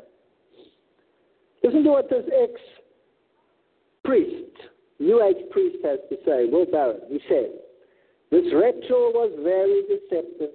The average Christian would probably find nothing seriously objectionable about the phrases used, yet this meditation proceeds designed to lead people into accepting the voice of masquerading demons as being the voice of the Holy Spirit. Some of these people, we've read it in the newspapers, suddenly heard voices, and these voices started telling them, those are the enemies of Christ, don't kill them. And then they go and do these things. You will get what you are trying to experience. Now listen what the Protestant magazine Christianity Today has to say. This was Billy Graham's magazine. It says spiritual direction is one of the classical disciplines that people from a wide variety of Protestant, Catholic, and Orthodox backgrounds are examining and recommending anew. Spiritual direction as practiced today, especially in the Roman Catholic Church, owes its greatest debt to the founder of the Society of Jesus. They know it. They know it and they introduce it. There is no doubt that this is a counter-reformation led by the Jesuit order. The article continues is that Loyola's retreats focused on sin and its consequences in the lives of participants, the life of Christ, the temptation of the devil, the passion, the resurrection, all of these nice themes. Now, what does the Bible say about spiritual directors? Micah 7 says, trust ye not in a friend, put not confidence in a guide, keep the doors of thy mouth from her that lieth in thy bosom. Not even the one you love is allowed to dictate to you in your spirituality. No one. This is a relationship that you have with Jesus Christ and Him alone. Martin Luther says, the Spirit is nowhere more present and alive than in His own sacred writing. We must let the Scriptures have the chief place and be its own truest, simplest, and clearest. To have Scripture alone to rule and not to be interpreted according to my spirit or that of any other man, but to be understood in its own light, per sum and according to its own spirit. I don't need a spiritual guide to tell me what to believe. I need the Word of God. That's what he said. But not today. We need spiritual directors. We need coaches. We need to experience exercises. It says, let all be educated to search the Scriptures, to be constantly looking unto Jesus and not to human agents, to be their guide. The Word of God is to be the man of our counsel. The Word is infinite, obeyed, it will guide us into safe and sure paths, but the Word diluted with human devices and imaginings is not a safe guide. Exactly the same as Martin Luther said. God wants to do something for each one of us. Individual work. Please note. A personal work. Students, do not depend on your teachers to form your character. For Christ's sake, make your characters individually. Take hold of God and do not think that you have to be always with your teacher in order to be solid workers. We are to represent God to the world, to show what His peace has done for us right on this ground. We want to see the moving of the Holy Spirit. The Holy Spirit so worked in the schools of the prophets that when Saul hunting for David came in connection with one of these schools, the Spirit came upon him and he prophesied. But we need something more lasting than Saul had. Take hold of God. You have little enough time in which to form characters fit for the future. Exodus says, you shall not follow a multitude to do evil, neither shalt you speak in a cause to decline of the many to wrest judgment. Luther said the influence of this one man who dared to think and act for himself in religious matter was to affect the church and the world, not only in his own time, but in all future generations. Here's one man. He decided, I'm going to stick to the Word. I don't care what the Pope says. I don't care what the Archbishop says. I want to know, what does the Word say? Please don't misunderstand me. Am I saying don't seek the counsel of religious, learned men? Am I saying that? I'm not saying that. In the counsel of many there is wisdom. But don't let anyone dictate to you what you must. That's what I'm saying. And let alone try to reach the level of your spiritual guide and confess to Him all that you have done. Confess your sins to Jesus. And if you have hurt someone, go and say sorry to him, irrespective of if there's a coach or a spiritual guide hiding in the woodwork. Matthew 23, 8-10. But be not called rabbi, For one is your master, even Christ, and all ye are brethren, and call no man your father upon this earth. For one is your Father which is in heaven, neither you be called masters, for one is your master, even Christ. Is what I'm saying biblical? Master, catechetus, a guide, that is a teacher, a master. I don't need one of them to tell me what to believe. That doesn't mean I cannot study what they have said and compare it with the Word of God. By these words, Christ meant that no man is to place his spiritual interest under another as a child is guided and directed by an earthly father. This has encouraged a spirit of desire for ecclesiastical superiority, which has always resulted in the injury of men who have trusted and addressed as Father. It confuses the sense of the sacredness of the prerogatives of God. Spot on. As an earlier age, the special truths for this time are found not with the ecclesiastical authorities, but with men and women who are not too learned or too wise to believe the Word of God.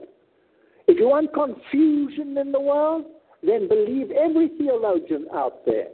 They differ as far as the East is from the West. Take any aspect, take baptism. You have churches that baptize adults. Some of them sprinkle them, some of them pour a little water over them. You have people that baptize them 7 times. You have people that dump them 3 times. You have people that say only infants must be baptized. The list is endless, and it's sought up by the theologians. I have nothing against godly theologians, and I enjoy reading their writings and studying it and comparing it with the Word of God.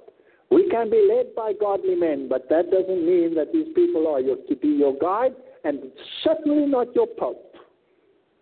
Our great weakness is in placing men where God should be, to be looked up and confided in. I don't believe we need any of these fixed structures. I believe in small groups.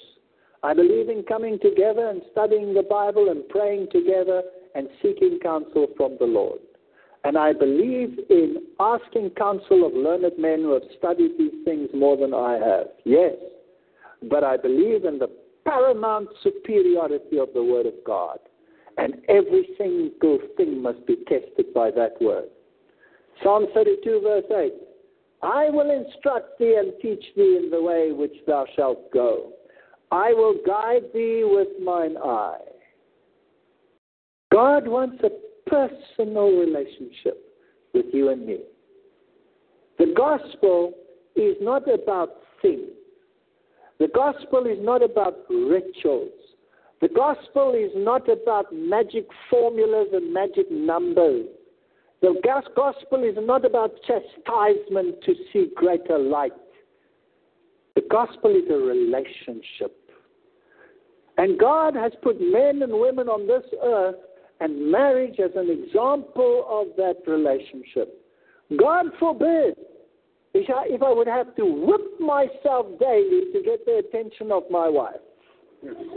Wouldn't that be pathetic? Isaiah 48:17, thus says the Lord thy Redeemer, the Holy One of Israel, I am the Lord thy God, which teacheth thee to profit, which leadeth thee by the way that thou shouldst go. Trust in the Lord your God, trust in his word, and no one needs to be lost. May God help us as we further study the inroads of spiritual exercises to take the place of faith. It's going to become very serious. Thank you.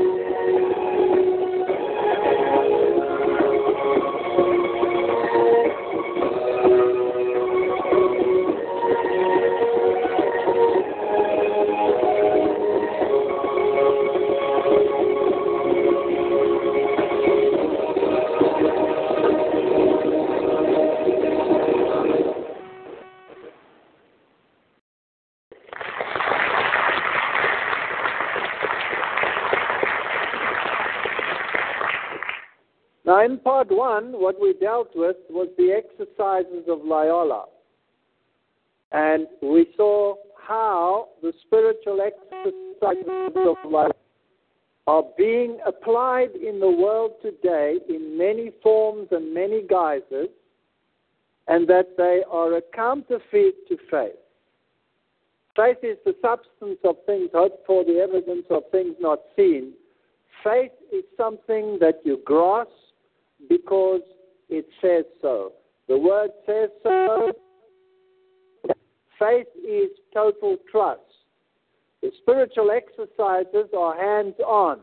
You experience, you have a feeling, you have a meeting with whatever it is you are imagining until it becomes real. So it is the counterfeit to faith. Unfortunately, this has crept into every aspect of Christianity. And it is a very delicate subject because everything we're going to speak of is in vogue today. And because it is in vogue doesn't necessarily mean that it is from God. The Reformation rejected the spiritual exercises as a means of finding with God, and Luther taught that the just shall walk by faith. You walk by faith. Now, how are they putting spiritual exercises into practice? Ignatius Loyola said the first thing you have to do is imagine. You must visualize it, and it must become a reality, and then you must actually get to the point where you communicate on a one-to-one basis, and there are various rituals that you go through until you finally have this spiritual experience. Now, the first mega churches to put it into practice were some of the very big evangelization churches that beamed it up throughout the world, their television networks. Robert Schuller. Here is Paul Yonggi Cho, head of the world's largest church in South Korea, the book, The Fourth Dimension. And Robert Schuller said the following in regard to visualization in the foreword to this book. He said, I discovered the reality of that dynamic dimension in prayer, fourth dimension, in prayer that becomes realizing. Don't try to understand it, just start to enjoy it. It's true, it works, I tried it. Now, visualization is the first method, if you like, of the spiritual exercises of Loyola. And it is a form of hypnosis. Psychologist Michael Yacko explains many hypnotists aren't even aware that they're doing hypnosis. They're doing what they call guided imagery, which is visualization, or guided meditation, which are all very mainstream hypnotic techniques. If you need hypnosis to capture your loved one, then you're in big, big trouble. If you can't do it with being yourself, then forget it. Here we have the inner experience explored, mystical experience registry. Carl Jung. Now we'll tie psychology, we'll tie spiritual meditation and visualization together with all of these techniques in order to experience a phenomenon. Now, Carl Jung had mystical experiences himself. The Swiss psychologist and major contributor to psychotherapy, Carl Jung cultivated the ability to have visions from deep imagination. Some would label these explorations as mystical experience, while others would say they are more akin to the sort of creating thinking artists did. So there's a fine line here. In addition to these experiences, Jung had several spontaneous visions when he was recovering from a heart attack when he was about 69 years old. All of these visions are described in detail in his book, Memories, Dreams, and Reflections. And I want you to see how this happened and where he went. I'm going to read one of them. This comes from the Mystical Experience Registry, Jung's recorded active imagination experience. Jung uses a visual technique that he has found helps him go deeper into active imagination. This technique is realistic visualization as descended blatant. In this experience, he figures that he has descended about 1,000 feet. So you go down, down, down, down. There he discovers a cosmic abyss. Next he sees something like a moon crater, and then he has the feeling that he's in the hand of the dead. Near the steep slope of a rock, he catches sight of two people, one an old man and the other a beautiful young girl. I want you to notice what he's seeing and as he's visualizing. He up his courage and approaches them. He listens carefully to what they say. The old man turns out to be the biblical figure Elijah. And the girl, Salome. Now, there's an odd couple. That's an extreme. Elijah, who was translated without seeing death. Elijah, the type of the antitypical end-time Elijah. Salome, a totally different type. She was the daughter of Herodias. She was before the king. She's the one who asked for the head of John the Baptist. That's an interesting typology. We'll deal with that in the next lecture.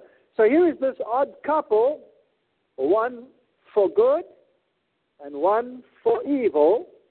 And what does he imagine? What a strange couple. But Elijah tells Jung that he and Salome belong together for all eternity. What do we have here? We have yin-yang.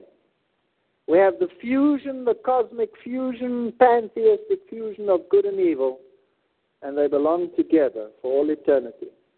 Along is a third, a large black snake.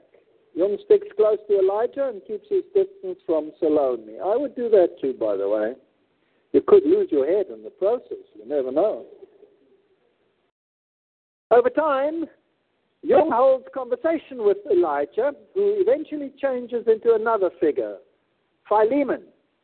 Philemon teaches Jung about the nature of human consciousness, see how autonomous inner figures can act. It is the inner figure that seems to hold this knowledge, not Jung. Again, Jung's inner figure changes. This time it alters to take on the form of the Egyptian notion of the spirit Ka. The vintage edition of Memories, Dreams, Reflections, there is the quotation. So here you have the full catastrophe. Good, evil, inner voices, and the soul spirit, which is the Ka, which is part of the human makeup. Now let's go to St. Louis University. Ignatian passion. The challenge of the cross in the 21st century. Now we're talking Jesuits. Straight up. Ignatian passion. Carl Jung and the spiritual exercises of Ignatius Loyola. Presenter Anthony T. Moore, PhD, Special Assistant to the President, Georgetown University, Jesuit University. Fascinating. What do 20th century Swiss psychoanalyst and a 16th century Spanish mystic have to say to each other, talking about Ignatius Loyola and Jungian psychology? This workshop is based on the premise that Carl Jung offers a uniquely compatible psychological framework for understanding the dynamics of the spiritual exercises of Ignatius Loyola. Here we have a marriage of convenience. It will begin with an overview of the structure of the psyche according to Jung.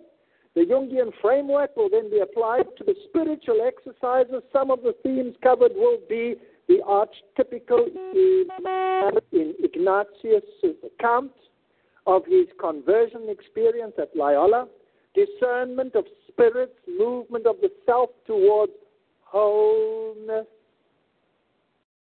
the principle and foundation of the desires of the authentic self, connecting to unconscious psychic energy and hearing the call of the king, the practice of Jungian active imagination and Ignatian contemplation. This is occult to its very core. But this forms the basis of modern spirituality. Gone is the walk where you walk by faith and you trust the Lord because He said so. Gone is the faith where you have a relationship with Jesus Christ. Now you have to experience it in a tangible, touchable feeling. So it's no longer faith. It's no longer substance of things hoped for and evidence of things not seen, because it becomes a reality. Let's see how the same contemplation works outside of the church. According to my is a self-study program. This is the Oprah Winfrey website of spiritual psychotherapy contained in 3 books. It is not a religion, but rather a psychological mind training based on universal spiritual themes.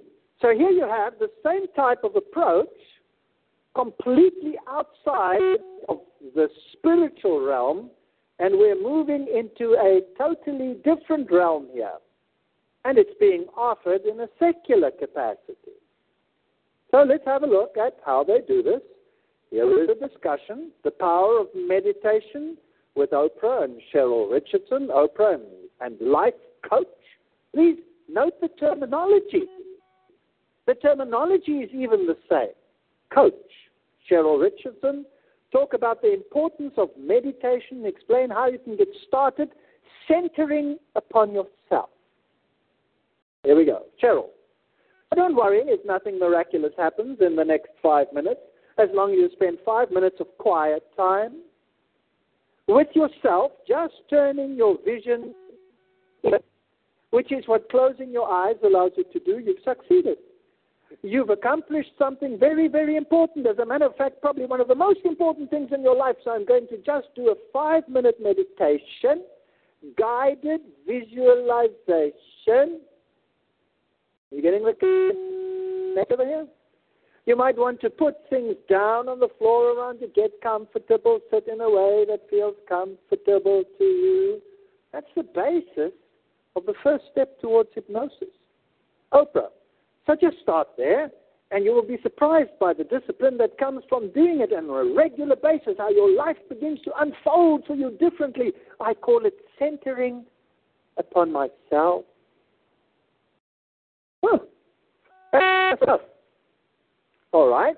So we find it in the secular world, the mega media, and millions of people are drinking it in the spiritual and the non-spiritual world.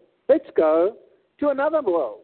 Let's go to the sports world. Here is the official webpage of the Olympics that have just taken place. The Beijing 2008 Olympics. One world, one dream. Isn't that interesting? You know, there's so much to read between the lines. One world, one dream. This is the mega movement to the one world mindset. Well, let's have a look. Black Pope Hans Kulmbach, the Jesuits general, what do they have to say in this quote? The Jesuits in sport. They're the ones in government. They're the ones behind professional sports. The owner of the Pittsburgh Steelers in 2000 is the Knights of Malta. The owner of the Detroit Lions in 2000 is the Knights of Malta. All the top owners of these ball clubs, for the most part, are Knights of Malta, getting the people whooped up on this hoopla over games and sports while they're busy creating a tyranny. Well, that's a quote from an author, and they do own the sports world. They are the masters of visualization. That's where their spiritual exercises come from. And they're using it in sports. Visualization and sports psychology, you can check it out anywhere you want. Mind training for triathlon, whatever the mind can conceive and believe, it can achieve. That's the power of positive thinking. Do you lack confidence? Do you need this, that, and the other? I'll show you how to do it. The essential component to visualization is the best method of for programming yourself for success. Through the all-powerful subconscious mind, the key to all sport. This is the simple act of regular mentally imagining yourself performing at your peak level. That's even more important than the training. You sit down, you relax, and you run in your head, and you win. Power of positive thinking. Trouble is, what if everybody starts doing that? Who's going to win then? You know, just a thought. Never mind. So here your subconscious goes into overgear. Effective visualization is the answer to overcoming most triathletes' problems and reaching the next level of improvement. The main reason why the daily visualization recording is so effective, now you get a recording and you play it into your ear, is because of automatic relaxation. Now listen to their own words. The hypnotic recording places you in an easy and automatic state of relaxation, perfect relaxation. The visualization gets more powerful each day. The recording has to be designed to become stronger and more effective by day. It can even work while you're asleep. Now imagine the relationship with Jesus Christ, and Jesus compares a relationship with your wife in a husband and wife situation. So if I want a good relationship with my wife, I get my pendulum out, I get my music out, and I go, ooh, until the eyes go, ooh, and then I got a maid. That's pathetic. That's pathetic. Let's take another one. Are you a better swimmer than your results are showing? Mind training for swimmers. And who are the trainers? Craig Townsend. What? Hypnosis. Many techniques such as visualization had to be specially tailored and specialized to suit swimmers. Otherwise, they simply didn't work. And so many head coaches, swimmers around the world, and also many U.S. university competitive swimming programs use this technique. Here's another one. And stayed there. Who are the people training these people? The psychotherapist, hypnotherapist, author, lecturer. Then they give his name, psychotherapist, 24 hours of clinical experience. He trains golfers, tennis players, baseball players, martial arts, bowlers, fencers, a shooting match. Everybody comes to him to get this whoopla. The power of visualization. Here's another man, author. And there's his name. He's a master educator on mental training to achieve peak performance. Psychologist who has worked with Olympic athletes and Team Canada. What it does, reality is beyond hypnosis. Are you getting the drift? So we're not making this up. Power of visualization has helped millions of people achieve goals. So you need visualization to achieve your relationship on a spiritual level as well. So now let's go to blatant New Age. New Age, Ascended Masters Research Center, gems from the Ascended Masters, true visualization, and excerpt from I Am Discourse. Visualize ourselves to the point of being God. True visualization is God's attribute and power of sight acting in the mind of men. When one consciously pictures in his mind the desire he wishes fulfilled, he is using one of the most powerful of bringing it into visible, tangible experience. I am God. I can do it. I have the power within me. This is the language of the serpent. Dave Hunt writes in his Occult Invasion, occultism has always involved three techniques for changing and creating reality: thinking, visualization. There is no doubt that this technique is not a religious technique solely. It is used across a broad spectrum of human activity.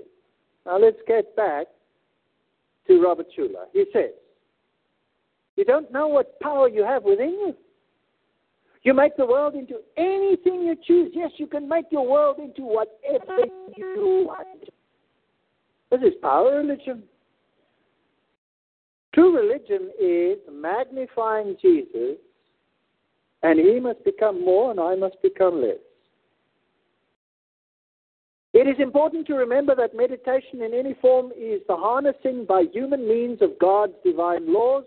We are endowed with a great many powers and forces that we do not yet fully understand.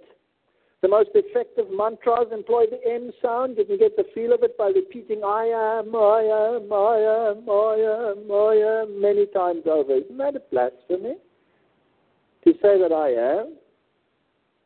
Move into mighty moods of meditation, he says. Draw energy from the centers of sacred solitude, serenity, and silence. Sacred silence. Find yourself coming alive in the garden of the prayer called meditation. That's your own little private place. Yes, the New Agers have grabbed hold of meditation. Hey, Christian, hear me. Let's not give up the glorious God-given gift of meditation by turning it over to those outside of our faith. So now they're using this hypnotic tool, and any form of hypnosis is never from God. Why? Because God has never designed that one mind should be subject to another in anything. You are a free agent to God and not to someone else. True meditation is always word-based. Psalms 119, 148.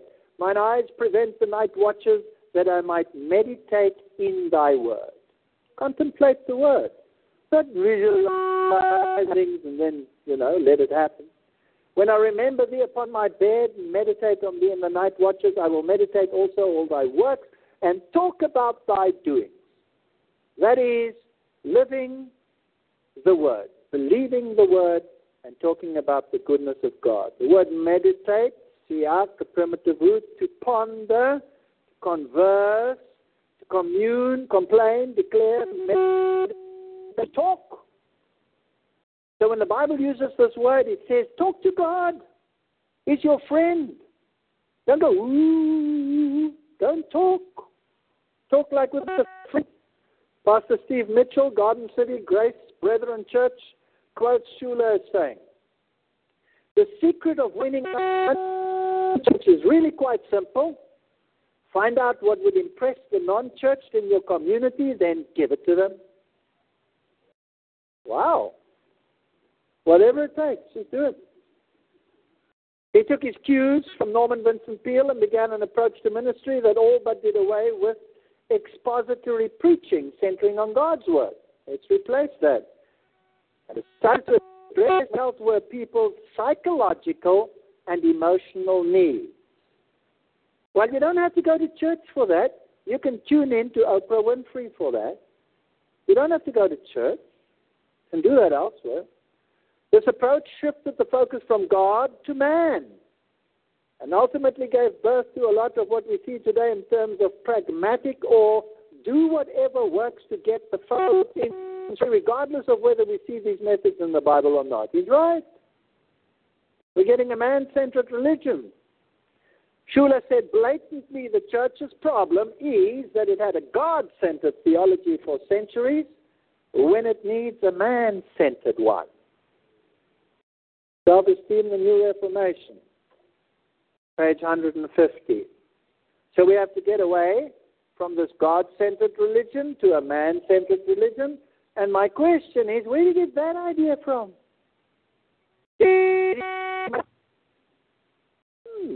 Malachi Martin, Keys of this Blood, Roman Catholic pontifical professor. At the conclusion of Vatican II, Pope Paul VI told the bishops that their church had decided to opt for man and to serve man to help him build his home on this earth. Man was his ideas and his aims, man with his hopes and fears, man in his difficulties and suffering. That was the centerpiece of the church's interest, said the pontiff to his bishops. So where did he get the idea? He got it from his Roman Catholic mentor, the Pope. That's where he got it from.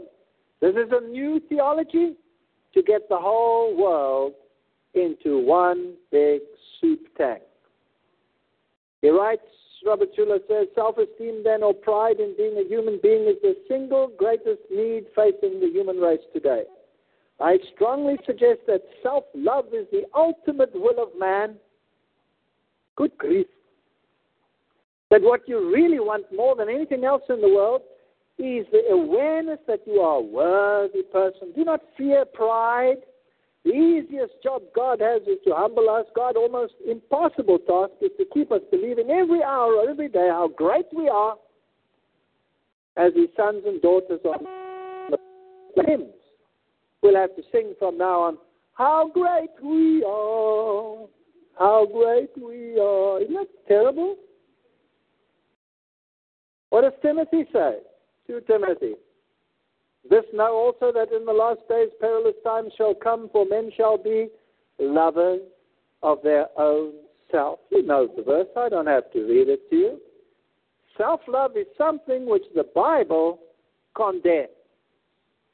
The whole aim of Christianity is emptying yourself and pouring yourself out for others, not centering on self and imagining an experience. This author writes, by beholding Christ you will become changed until you will hate your former pride, your former vanity and self-esteem. Here we have two opposing gospels. Your self-righteousness and unbelief, you will cast these sins aside as worthless burden and will walk humbly before God. You will practice love, patience, gentleness, goodness, mercy, and every grace that dwells in the child of God, and will at last find a place amongst the sanctified and the holy. The two religions are diametrically opposed to each other, the biblical view and the modern view. It is through this act of self-esteem and self-sufficiency that Satan will seek to ensnare the people of God.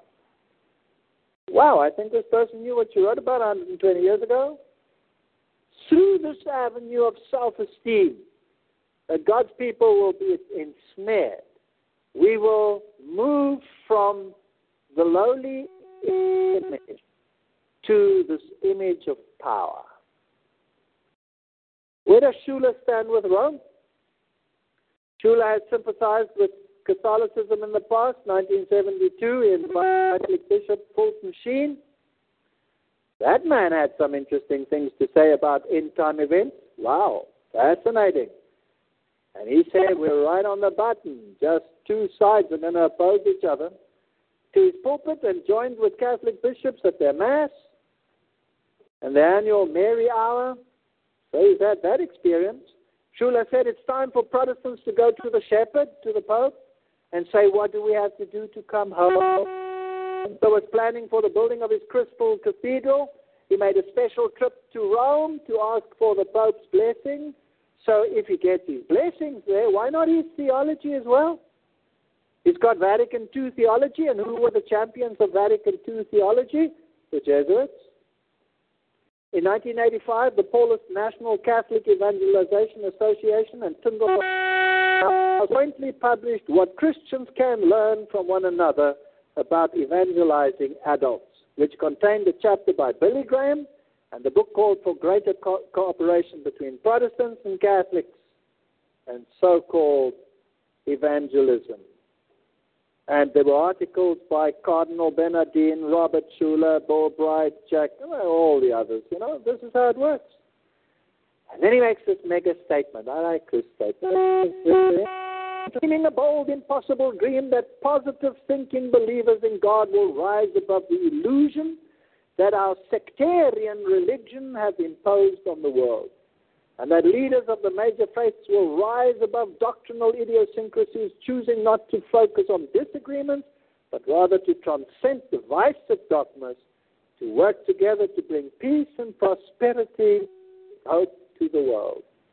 You take away doctrine, you're left with liturgy. No doctrine, liturgy. No doctrine, no methodology, no roadmap to Jesus. Replace it with a roadmap to self. That's the modern theology. All right. Groundwork. Let's take it to the next level. Willow Creek. Spawning the children. Both Bill Hybels and the Saddleback leaders all received their training from Shula. And where are we going with this spiritual exercise? These were the mega churches that started. We've moved beyond that. We're just going through a little bit of history. Let's have a look at their buzzwords. Understanding the new terminology. This is the visualization. This is the terminology from Willow Creek. Visualization, formation, mentoring, spiritual direction. We spoke about that the previous night. Consensus, ecumenism, seismic shifts into spiritual community, changing faiths of worship, stemming the tide. When you hear these buzzwords, run. What do they teach at Willow Creek? Meditation promoter Kerry Wyatt Kent writes positively about monastic communities. Fascinating.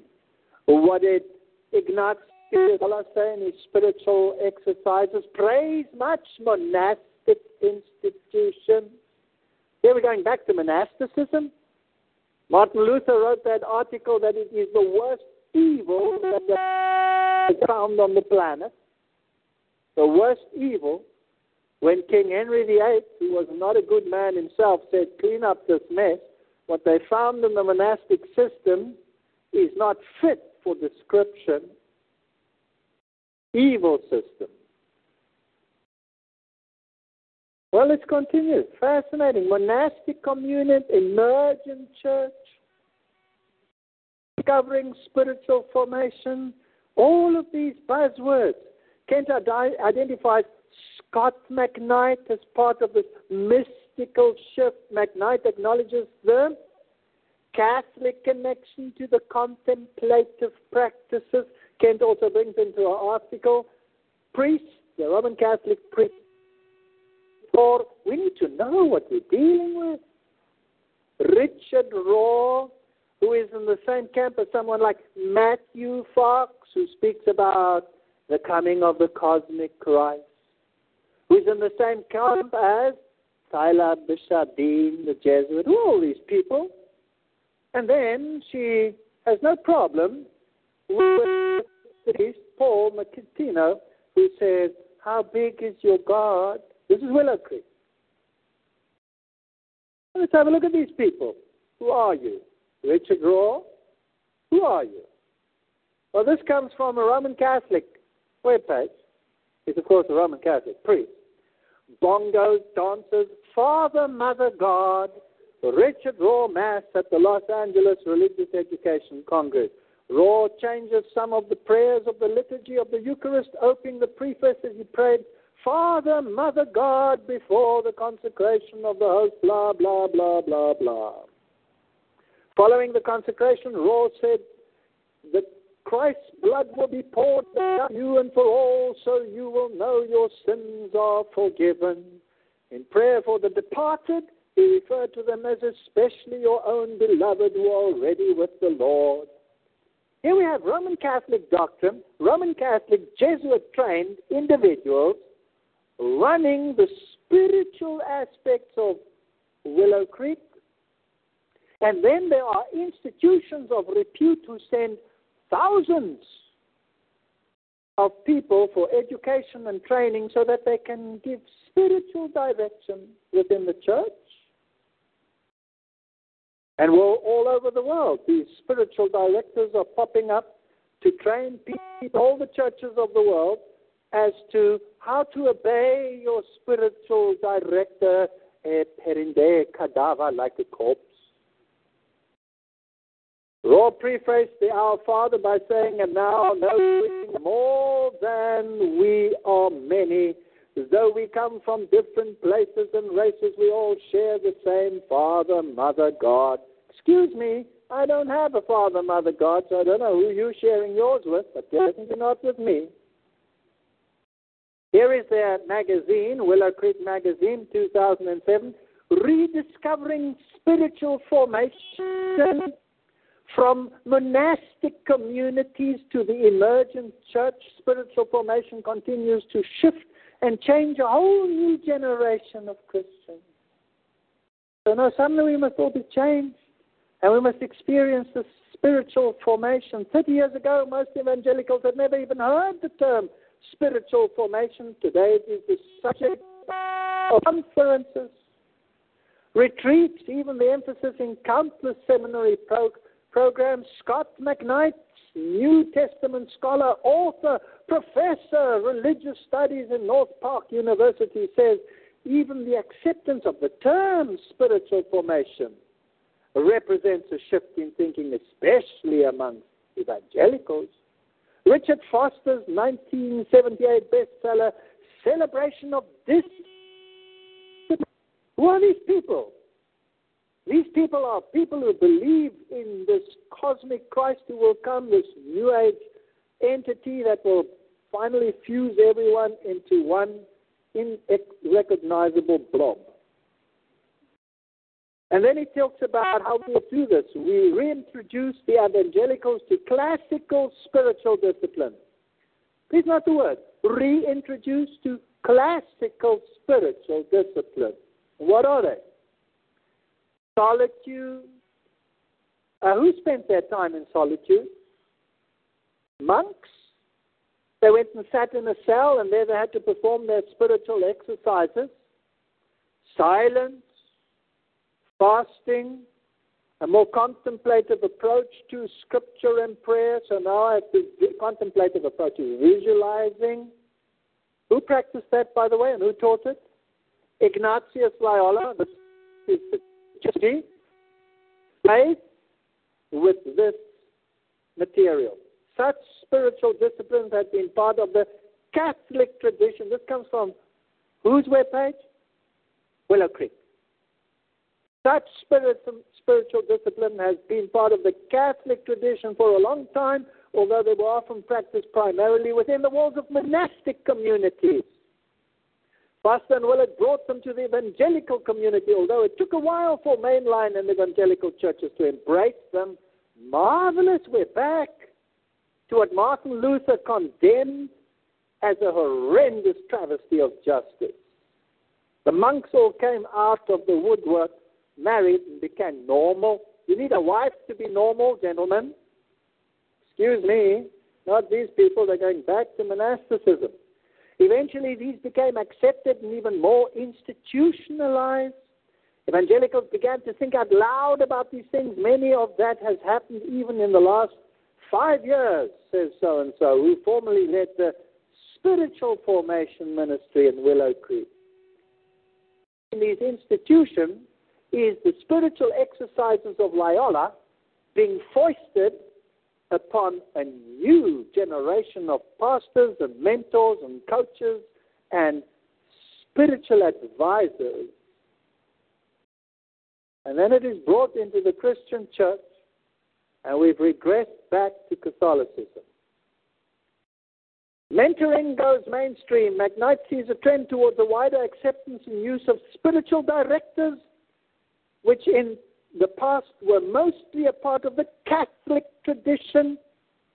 Mentoring was done informally in the discipleship process years ago, but this is much more conscious and intentional. You know, it's books like Alice Freiling's The Art of Spiritual Listening, Margaret Gunther's Holy Spiritual Direction.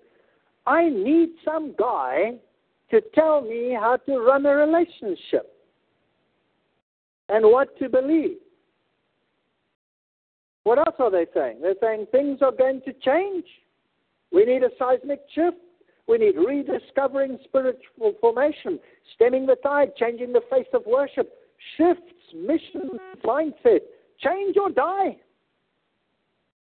This is magnificent. We're going into a mega change. This is the final thrust for changing the whole of Christianity into what was mystical, occult Catholicism. Here they write, seismic shift. The winds of change are blowing. Leaders and entire congregations are making the choice to try something new. They are looking at the world culture, norms and trends. They are daring to take a chance, venture a risk, find another way. These pacesetters are not compromising the teachings of the Bible. They are embracing each a new generation. What a deception. These courageous pioneers are not fleeing from the historical Christian faith and the gospel of Jesus. They are discovering innovative and spirit-anointed ways to make the message connect to an emerging generation. Is this generation ready to see this? A whole new cadre of leaders are being raised up, and they understand that the form, styles, served the church so well in the past are not sacred or sacrosanct. Away with them. We need something new. This seismic shift, shaking things up. And then he talks about this lady and how she had to get accustomed to the new music and the new styles, and eventually what we have is mantric music being played in the churches. Change, very simple. If the local church refuses to change, it will die. And this sad reality is being experienced all over the world, so everybody is jumping onto this bandwagon. I have news for you. Preach truth, and the church will be full. All right? So we have all the elements of the Spirit and all the names associated with Jesuit theology associated with Willow Creek, where many, many people go for this training. Let's take it one step further. We're going through the progression. These are the last events in the history of this world. We are one step away from heaven. Rick Warren is a global strategist, theologian, pastor, philanthropist. The media has often named him America's most influential spiritual leader. He's America's pastor. As a global strategist, Warren advises leaders in the public, private, and faith sectors on leadership development, health, education, and faith in culture. He has been invited to speak at the United Nations, the World Economic Forum, the African Union, the Council of Foreign Relations, Harvard's Kennedy School of Government, Times Global Health Summit. I mean, this is an important man. Where did he receive his training? Also from Rob Schuller.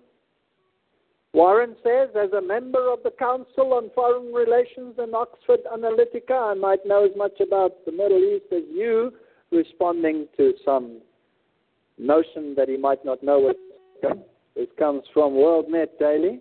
Oh, so in a moment of defensiveness, he says he's a member of the Council of Foreign Relations. That's interesting. And he's a member of Oxford Analytica, where all these Oxford professors hobnob it, including those who don't believe that God even exists. No, I'll correct that. Almost certainly does not exist. Oxford Analytica, what is that? It's an international independent consulting firm drawing on a network of over 1,000 senior faculty members of Oxford University. And these are the insider Oxford groups. Now let's look at some of his statements. It is my deep conviction that anybody can be won to Christ if you discover the key to his or her heart. It may take some time to identify it, but the most likely place to start is with the person's felt needs. Go and satisfy the needs, and then you can start over there. God won't ask about your religious background or doctrinal views. The only thing that will matter is, did you accept what Jesus did for you, and did you learn to love and trust Him? Doesn't matter what you believe. You can believe anything. Doesn't matter about your doctrinal views. So if He says, if you love me, keep my doctrine, who cares? The last thing many believers need today is to go to another Bible study. They already know far more than they are putting into practice. Have you noticed that? The video I put up where we asked the people in Germany, and the one says, I'm a Protestant, but I've never read the Bible. And the other guy said, the Bible is something you don't read, it's just something you have. They know far more than they need already. They need a Bible study. Nah, forget about a Bible study. Warren advocates breath prayers. Many Christians use breath prayers throughout their day. You choose a brief sentence or simply a phrase that can lead to Jesus in one breath. So now we're into mantras. That's akin to the Muslim with his beads and the Roman Catholic with his beads. Just having reduced it from having to know the whole Hail Mary to a little trial. A typical breath prayer would be breathing in, saying, Yahweh, Yahweh, Shalom, Yahweh, Shalom, Yahweh, Shalom. What idiocy! Until you're finally so hypnotized that your eyes are going around in circles, and then you can see whatever you want to see in your imagination. That's a breath prayer. He says that's just great. If you want Jesus to come back sooner, focus on fulfilling your mission, not figuring out prophecy. So forget about the Bible. Forget about prophecy. Practice your little breath prayer. The spiritual formation movement had a vital message for the church and has given the body of Christ a wake-up call, he says. Wow, so he's also into spiritual formation. Saddleback Pastor Lansworth writes about the contemplative prayer in his article titled Enjoying God's Presence in Solitude. These are the spiritual exercises of Loyola. This is Jesuit counter-Reformation theology, and it has taken over the Protestant churches. We are the presence of God, but that's easier said than done. And the article Witt uses Thomas Merton as an example of someone who knew about solitude. But Merton's solitude was connected to Buddhist sympathies. That's fascinating. Witt finishes his article with the goal of solitude is not so much unplugged from my crazy world as it is to change frequency so that I can hear the Father. So I need this direct contact. I don't want to walk with God by faith. He said, I will take care of you, therefore He is taking care of me. I want to hear, hello, my child, can you hear me? Let me just turn up the phone a bit. That's not faith. It's no longer faith, and if it's not by faith, then it's sin, according to the Bible. Rick Warren has promoted a book called Sacred Pathways by Gary Thomas. In the time of departing, Jungham quotes Warren, who says of Thomas's book, Gary has spoken at Saddleback, and I think highly of his work. He tells them how they can make the most of their spiritual journey. He places an emphasis on practical spiritual exercises. Are you getting the terminology here? Fascinating. It is particularly difficult to describe this type of prayer in person. In general, however, centering prayer works like this. Choose a word, Jesus or Father, for example, as a focus for contemplative prayer. Repeat the word silently in your mind for a set amount of time, under 20 minutes. Brainwashing. Until your heart seems to be repeating the word by itself, just as naturally and involuntarily as breathing. There you go. Repeating this thing over and over. Listen to his New Age terminology. Rick Warren speaking. This is a time which calls for a critical mass for transformational leaders who will commit to creating synergy of energy within their circle of influence so that new levels of social, economic, organization, and spiritual success can be reached. We have not, however, developed the leaders we need for this noble task. To reach such heights, we will need to untap the leadership potential of skillful leaders who are successfully directing various organizations. Some of these men and women, knowledgeable and committed to their profession, will be the transformational leaders we need to create synergy of energy. Is that religion or hocus pocus? This is not religion. What did he say about ecumenism? I really do feel that these people are brothers and sisters in God's family. I'm looking to build bridges with the Orthodox Church, looking to build bridges with the Catholic Church, with the Anglican Church, and say, what can we do together that we have been unable to do by ourselves?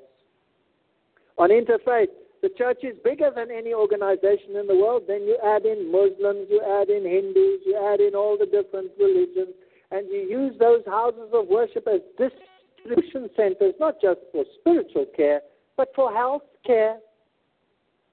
We're shifting the emphasis to needs-based theology, man's needs. The theology is about God. Theos. God. I go to church to worship God. If you come to church to get your stomach filled, you're a bread and fish Christian. If you come to church to worship God and your stomach gets fed, that's faith. Turn it around, it's presumption. And then he goes into his peace plan.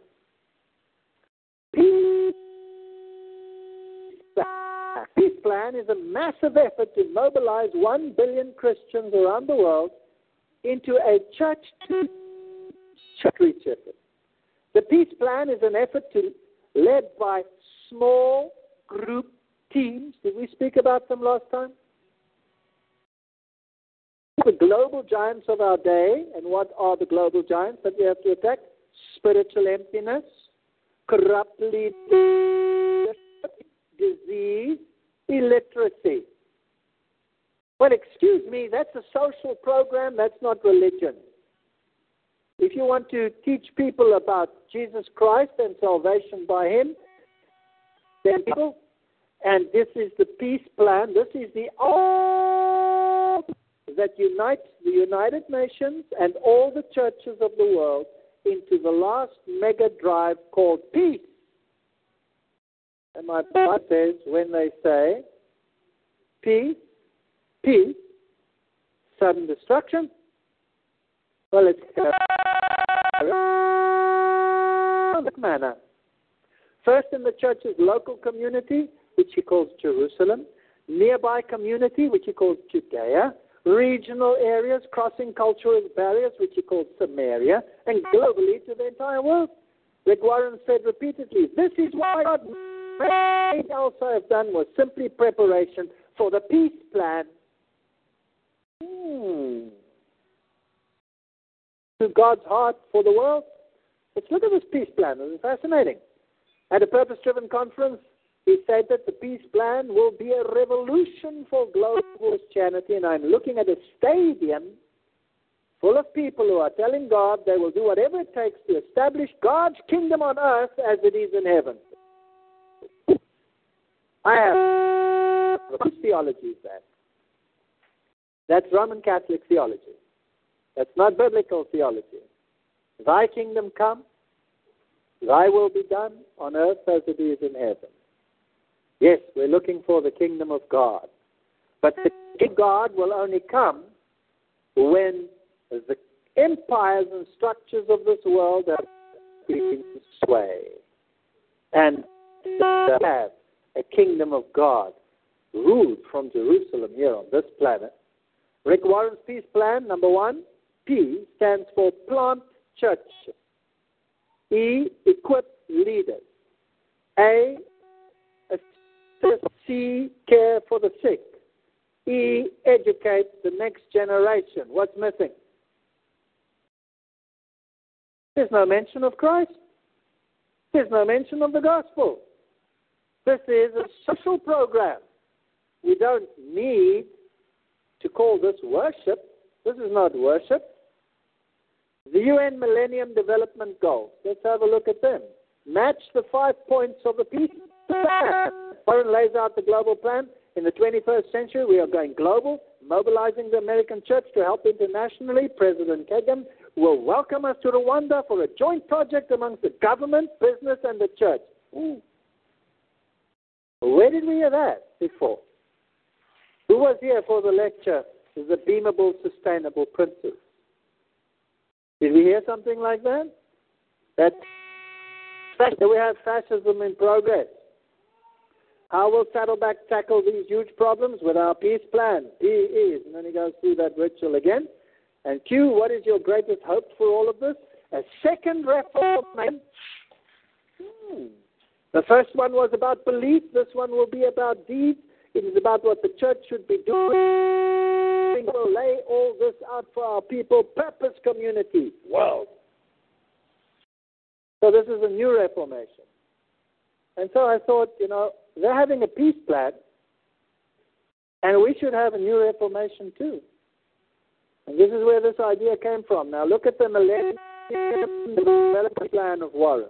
Plant churches, develop global partnerships for development. These churches are partnerships for development. Equip servant leaders, lifelong learning.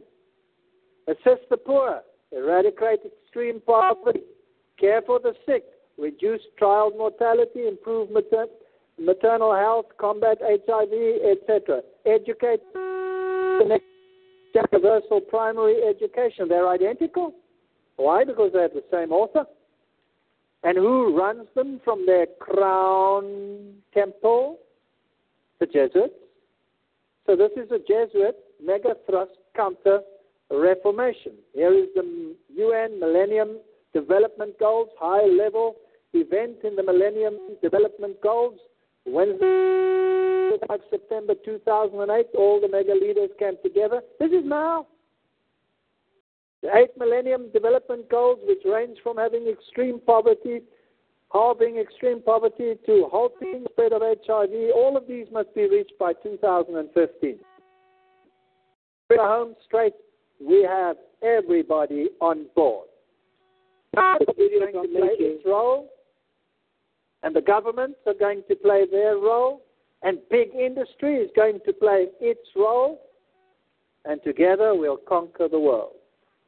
4 steps. The final Genesis. This is the 4th step. Spiritual formation. Now let's talk. Spiritual formation is vogue. Spiritual formation is coming to your town, and it's coming to your church. And forewarned is, what does it say? Forearmed. Let's have a look at spiritual. Shadim. First, let's establish his credentials. What was he? Jesuit. The mega man at the UN. He is responsible for its spirituality, which is Jesuit spirituality. Thailand and the Future Humanity, edited by Tier Meinert. This is a book about Thailand. Brings together essays by leading experts from a range of disciplines and perspectives who reflect on Teilhard's legacy for today's globalized world. These people were mega thinkers in this direction. Teilhard dreamed of humanity merging into God, and each realizing his own godhood at the omega point. This inspired many of today's New Age leaders, and he is the most quoted New Age leader in the world. Pantheism. That will be the omega of apostasy, and spiritual formation is part of that. Listen to his terminology. And when you hear this terminology, and when these buzzwords start falling, let your ears prick up. Teilhard de Chardin spoke of value genesis. We spoke of collective co-creation, combined effort, the omega point. Stages of earth and of man, cosmogenesis. These are all interesting words. Cosmos coming together. New genesis, minds coming together. The point of union of pantheistic fusion of all things is omega. Through Teilhard, we hear about whatever does not merge is evil. This is the new spirituality. A common chorale driven by Hegelian dialectic, Teilhardian philosophy, and fear. Let's go. New Genesis. You will have to change your exclusive separatist ways. You will have to fuse into this multifaceted. In multiculturalism, every faction retains its identity, yet merges into a cosmic fusion. The Muslim, the Jew, the Christian, the black, the white, the Hispanic, the Asian, they all integrate with one culture, without one culture dominating the other. And then we need a new Christ, divested of his biblical identity, to satisfy them all. Here's a book, Brainwashing, a synthesis of the Russian textbook on psychopolitics.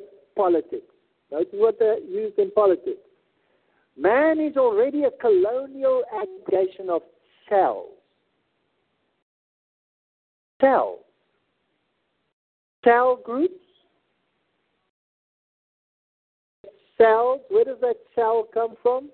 Where does the word cell come from, by the way? Who used it first? In the biological sense, it was used by Robert Hooke, who looked into the microscope and he saw tissue and he said, ooh, that looks like a cell. And he called it a cell. And what did it remind him of? Monastic rooms. Monastic monks sit in cells. Okay. Consider him an individual would be an error. Sickness could be considered to be a disloyalty to the remaining organism on the part of one organism. We can see with ease that the revolt is death, that the revolt of any part of the organism results in death. Thus we see that there can be no compromise with rebellion. That's why in a cell group, no rebellion is allowed. You must be subject to your spiritual director. And you must obey him as though you were a corpse. Anyone refusing to be herded must be amputated for the common good, Augustine argued. A horticulturist prunes a rotten branch to take the diseased limb to conserve life. Even so may the erring be constrained. This is Roman Catholic theology. That's why you may not speak or think or say anything. Teilhard de Chardin declared, the outcome of the world, the gates of the future, the entry into the superhuman will open only to an advance of all together in a direction in which we find and find completion in spiritual renovation of the earth altogether. Once complete unity has been achieved, Christ, who will be the omega point, will appear. Man will be more than man, what will be what Teilhard called ultra-human. The cosmos will be transformed and the glory of it all will be established. Malachi, he writes that this is Teilhard's philosophy. As we know, Teilhard merges pantheism with his Christian doctrine. He says, as we know, the belief that the human individual cannot perfect himself or fully exist except through the organic unification of all men in God, and fundamental to Christian doctrine. We have to have this pantheistic fusion. Thus, perfection for Teilhard is not by the individual becoming one with Christ in absolute self-surrender, forsaking all others. No, Teilhard says that the individual can perfect himself except through the organic unification of God. Pantheism. Thus, all human minds must be joined in what he calls a superorganism. We need consensus theology. Remove that which is divisive. Please don't preach about the errors of this doctrine or the errors of that doctrine. That's divisive. We'll even make laws. We'll call it hate speech. A general convergence of religions upon a universal Christ who satisfies them all. That seems to me the only possible conversion of the world and the only form in which a religion of the future can be conceived. There is a Jesuit thinking. Here's Matthew Fox, who's quoted on all those web pages of all these organizations training these new mentors, and he calls it the cosmic Christ, the coming of the cosmic Christ, Matthew Fox. It's replete with pantheism. Modern Christianity has been molded by Jesuit encounter theology and spiritual formation, guided by Ignatian spiritual direction until the soul is fragmented, encounter dependent, and subservient to the church. You become a moron, walking after whatever some leader has to say. It's horrendous. Document Vatican II. Now let's look where it comes from. Informing their consciences, the faithful must pay careful attention to the sacred and certain teachings of the Church. For the Catholic Church is by the will of Christ the teacher of the truth. Don't ever speak against the Church. The education of conscience is indispensable for human beings who are subjected to negative influences and tempted by sin to prefer their own judgment and to reject authoritative teaching. That's Vatican II. That's why in all of these groupings, you may not go outside of consensus theology. You may not make a point, and you will not stick your head above the others and say, but doesn't this Bible verse say? No, you're not allowed to. So what is spiritual formation? What does it mean? Does the Bible know anything about spiritual formation? No. Romans 12, verse 2. And be not conformed to this world, but be ye transformed by the renewing of your mind, that you may prove what is the good and acceptable and perfect will of God. We need a transformation. The old man of sin must die.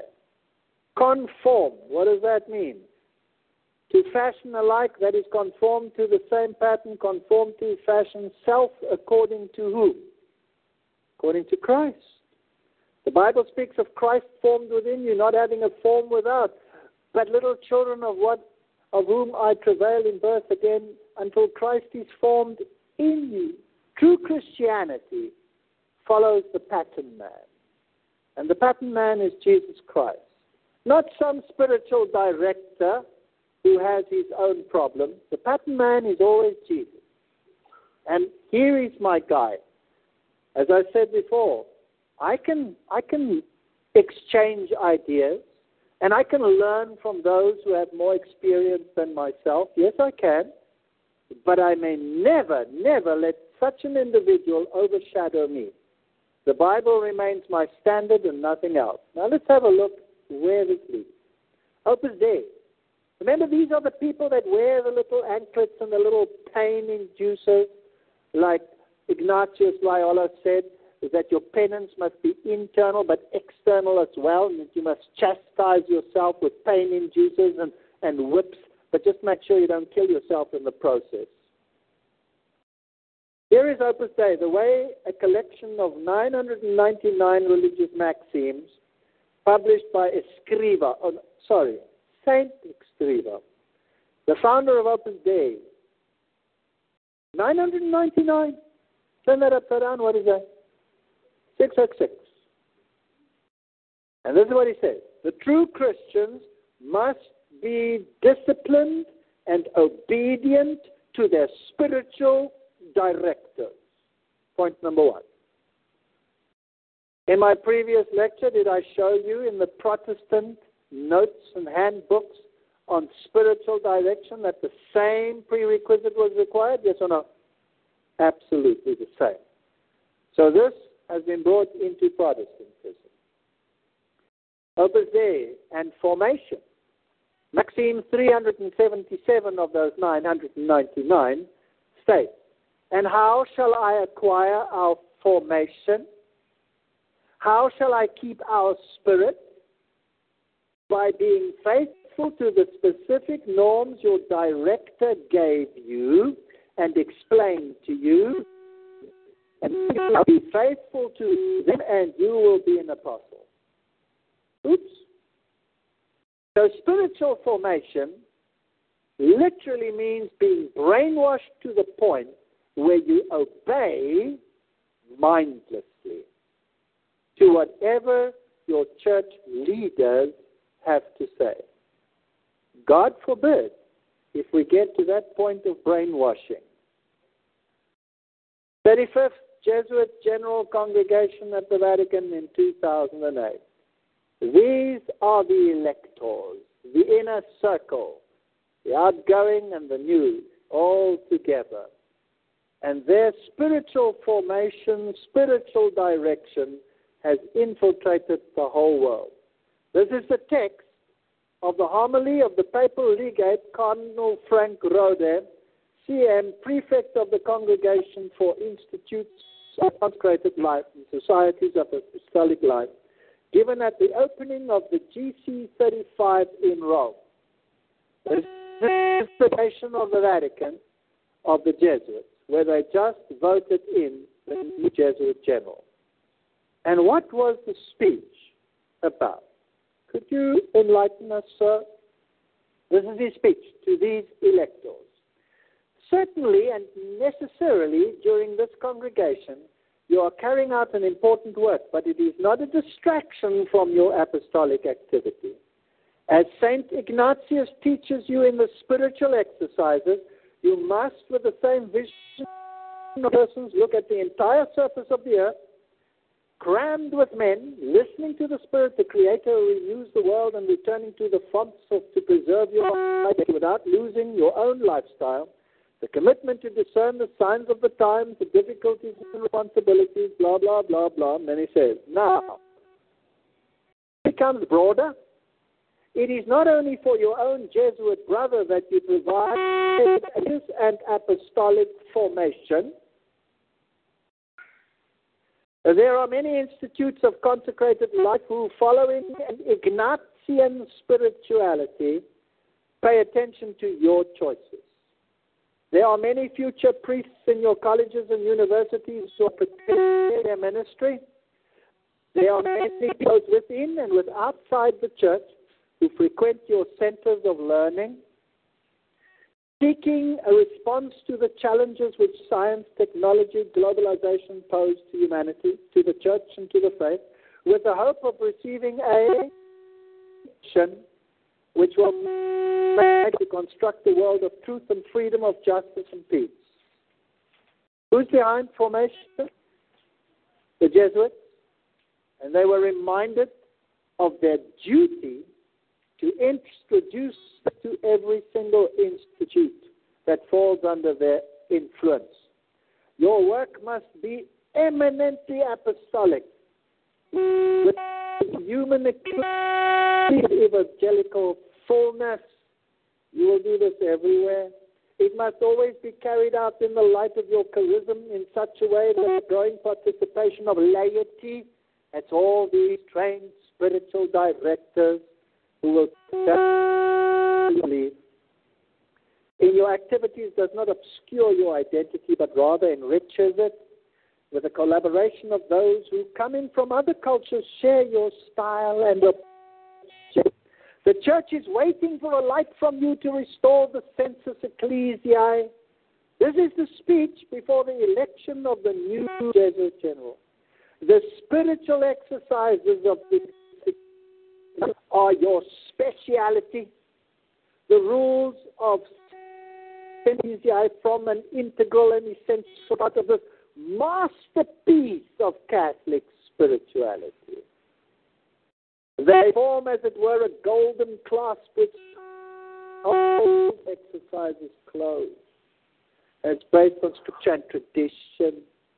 The doctrinal diversity of those who at all levels by vocation and mission are called to announce the kingdom of truth and love. Here's the mission. Push this issue. Bring the world on board. Our final come in with spiritual formation. Who are the leaders of spiritual formation in the world today? Let's see if they have Jesuit connections. These are the ones who are being quoted in all churches of the world. Should I repeat that word? All churches of the world. Richard J. Foster, Christian psychologist. Interesting. International fame, founder of Renovare.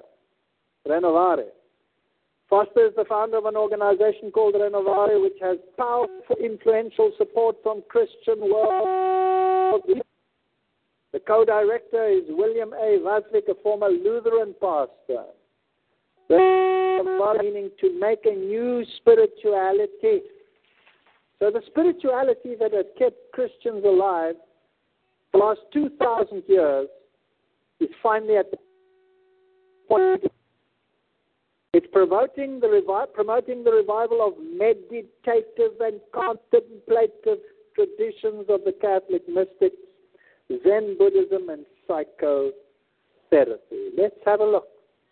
Here's their own webpage, bringing the church to the churches of life. What are they teaching? Contemplative, the prayer-filled life. Interesting word. That's visualization. That's Ignatius Loyola, theology. Social justice, the compassionate life. Holiness, the virtuous life. Incarnational, the sacred life. Charismatic, the spirit-empowered life. All of this is experiential theology.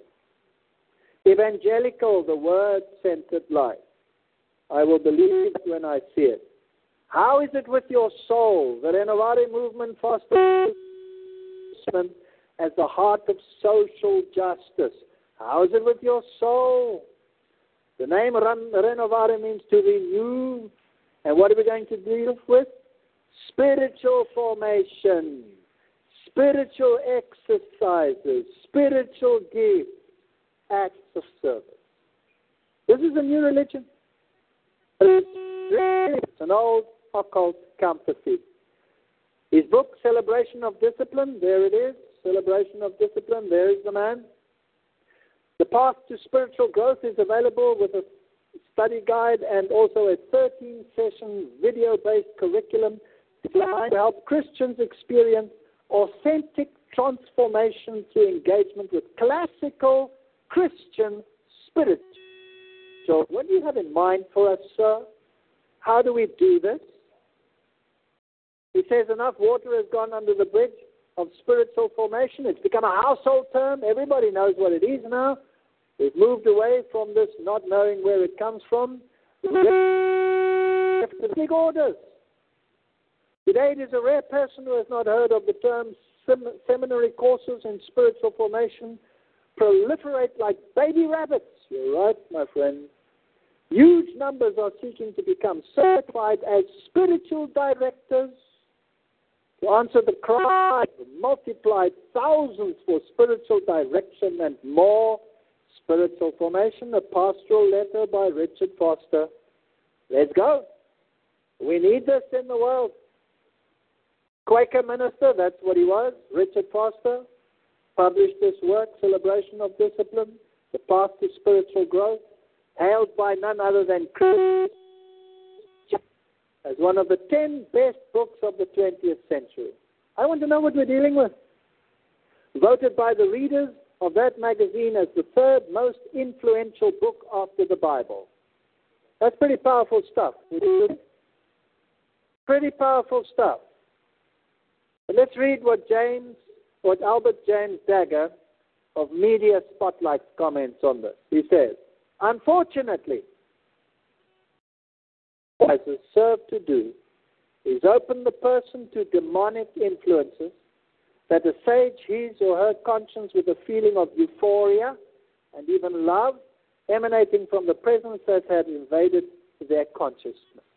This euphoria is then believed to validate that the person is on the right spiritual path.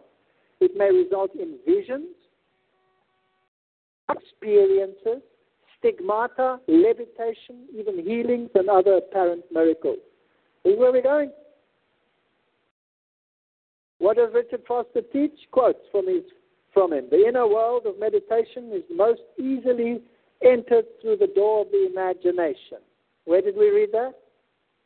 in the spiritual exercises of Loyola. Okay.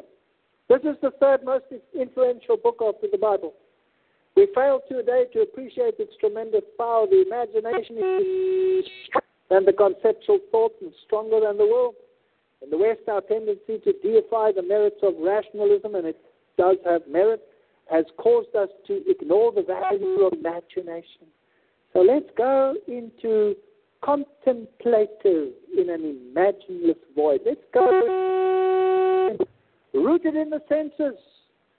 Jesus taught this way, making constant appeal to the imagination and the senses. In his autobiography, this is fascinating. C.G. Jung describes how difficult it was for him to humble himself and once again play imagination games of a child. Psychology, spiritual exercises, demonology. And then whom does he praise? Richard Foster says, Ignatius of Loyola, in his spiritual exercises, constantly encouraged his readers to visualize the gospel stories. People. They are Jesuit-trained individuals or Jesuits themselves who are bringing a new spirituality to all churches in the world. This is the enemy of Christ working to destroy true Protestant Christianity. The mission he gave was designed to open the imagination. Is he against Ignatius Loyola here? No, he's for him. He even included a meditation entitled Application of the Senses, which is an attempt to help us utilize all five senses as we picture the gospel event. Room. You said your mantra with your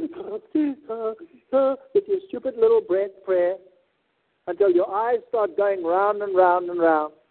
And then you visualize the place, you see where you are, and then you touch it, you taste it, you smell it, you see it, until it permeates your entire being, and then it becomes speak with the entity that appears to you, and it tells you whatever it wants to put into your hypnotized mind. Celebration of discipline introduces to the church the so-called masters of the interior life. Excuse me, who are the masters of the interior life? As Foster likes to call the medieval mystics. They alone have discovered the key to true spiritual life. And who are these exemplary ones that we have to follow in our spiritual contemplations? Besides Ignatius Loyola, he quotes Meister Eckhart. Meister Eckhart is the ultimate example, besides Loyola, of course. A Dominican monk who lived in the 13th and 14th century, and he ranks with Teresa Avila, John of the Cross, Julian Norwich, etc. Thomas Merton, Foster cites and quotes Merton on at least 9 separate occasions in celebration of discipline. He was a 20th century Roman Catholic who immersed himself in Buddhism and contemplated imagination and unity with the cosmos in nirvana. Religion. The final category of discipline is the corporate. Foster states that the first corporate discipline is that of confession. Foster supports the position of the Roman Catholic Church, complete with penance and absolution. So you have to do penance. We're going into the complete spirituals of Ignatius Loyola. I hope you don't start hanging yourself up on hooks and beating the living daylights out of yourself soon. And then, and why not? Dietrich Bonhoeffer assures us that when I go to my brother to confess, I'm going to God. And Foster wants us to know the assurance of forgiveness when it is spoken by our brother or sister in the name of Christ.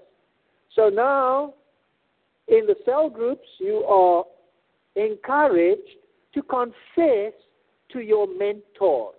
He becomes because it's a 12 around one group, the alter Christos. We have Roman Catholicism, and we have generated a priest who call themselves spiritual directors, control your mind, make sure you don't rise up and think for yourself, and crush underfoot anything that looks like dissent. Once when we were giving the confession of a lady, she looked at me and saw superimposed upon my eyes the eyes of another, who conveyed to her a love and released her to unburden her heart. That is sin.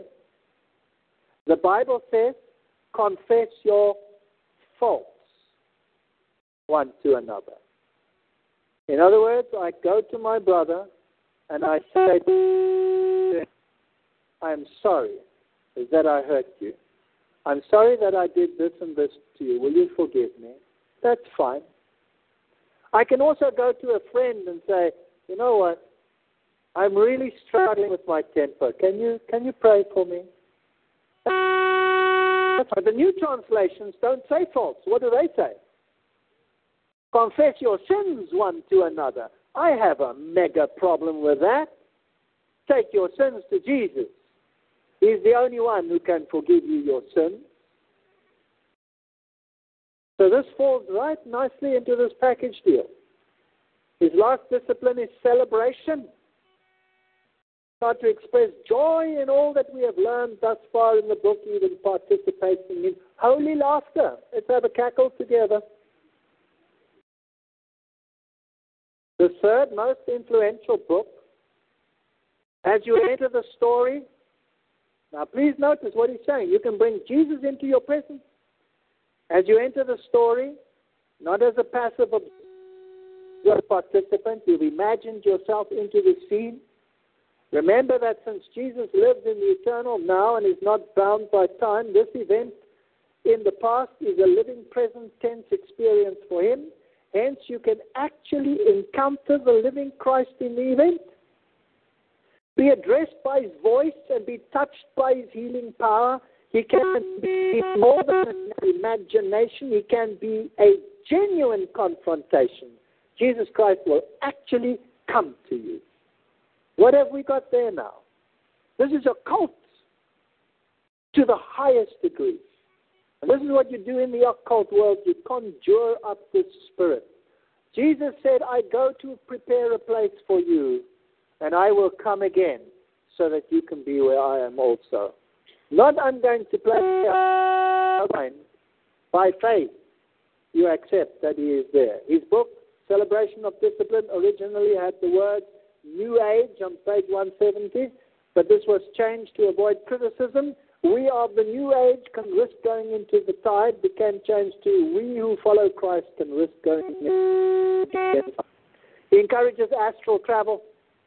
The fourth form of meditation has its objective to bring you into a deep inner communion with the Father, where you look at him and he looks at you in your imagination. Picture yourself walking along a lovely forest path.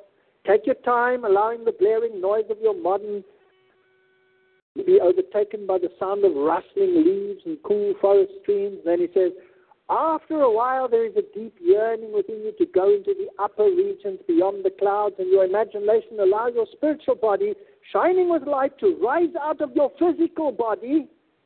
Look back so that you can see yourself lying on the grass and reassure your body that you will return momentarily. That when I did this under the New Age training of my father-in-law, it's called Oob. It's a cult. You come out of your body, you go up into the heavens, you experience whatever you will, you walk through walls. It's an hypnotic implant. It's not a reality. It's a lie. It's a hypnosis. And he's saying, do this, and this is what you want to read me. It makes me sick. And then he teaches New Age mysticism and pantheism. After you've gained some proficiency in centering down, add 5 to 10 minute meditation. Didn't Oprah Winfrey say something? On some aspect of creation, choose something in the created order, tree, plant, blah, blah, blah. And so you carry on and you become part of everything, cosmic fusion. A large part of Renovado's spiritual discipline involves meditation on the writings of selected spiritual masters. Who are these spiritual masters? And there they are, from their own webpage. St. Francis, St. Catherine, St. Teresa, the others of the cross. Those are your examples of Christianity. We're back to Roman Catholicism. This is the counter Reformation. This is Jesuitism at its worst. Now, let's make absolutely sure, I'm not guessing. We have to be thorough in our research because the criticism level will be severe. This is the Jesuit webpage. They promote Richard Foster. This is for www.jesuitvolunteers.org. So, volunteers to the Jesuit order, what must you read? Please read the following: Simplicity, the Art of Living, Rich Christians in an Age of Hunger. This is a very challenging and readable book filled with facts and figures about global greed and waste. This is all social doctrine. Freedom of Simplicity by Richard Foster. The Jesuit webpage, the Jesuit students read Richard Foster. Thank you very much. That tells me, don't read it.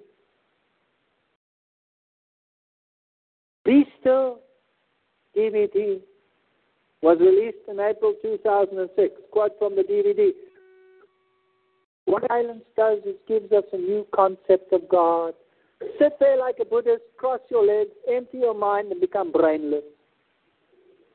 And when you're totally brainless, listen for the voice. It will start speaking. The wonderful thing, says Richard Foster, about contemplative prayer is that it can be found everywhere, anywhere, anytime, for anyone. We become a portable sanctuary so that we are living our life wherever it is, aware of the goodness of God, the presence of God. Oh, Divine Master, teach me this mute language which says so much. Thank you. Not at all.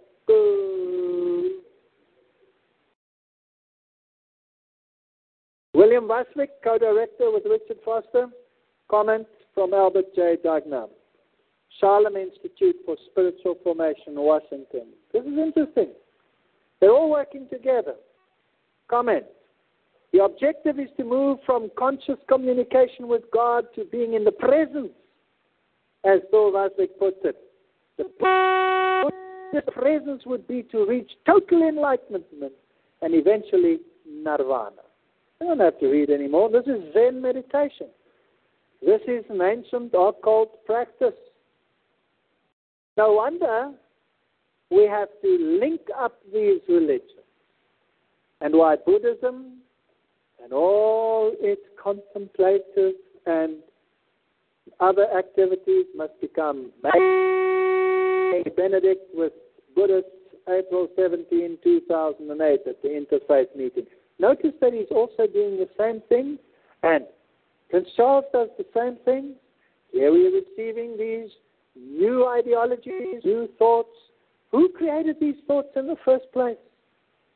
Who's behind the Dalai Lama? Who gives him his power and his authority out there?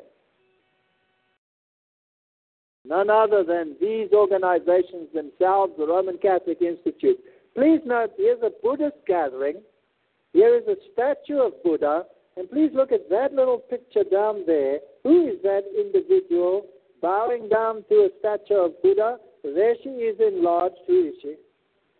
Mother Teresa. She has no problem bowing down to a statue of Buddha, or as long as it's an icon and not the real thing. And here's Vietnamese Buddhist monk, Thich Nhat Hanh, whatever, and he packed a stadium at what university? Loyola University. Fascinating to initiate students in Buddhist exercises. Catholic priest prays in a Buddhist monastery. Spirituality into the world.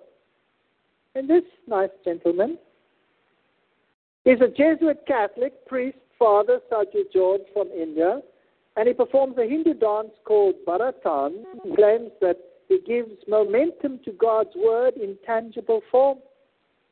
So now, if we can dance, while we're doing our spirituality, is then it all becomes tangible and touchable, and everybody gets so excited in the spirit world that it will enhance your spirituality.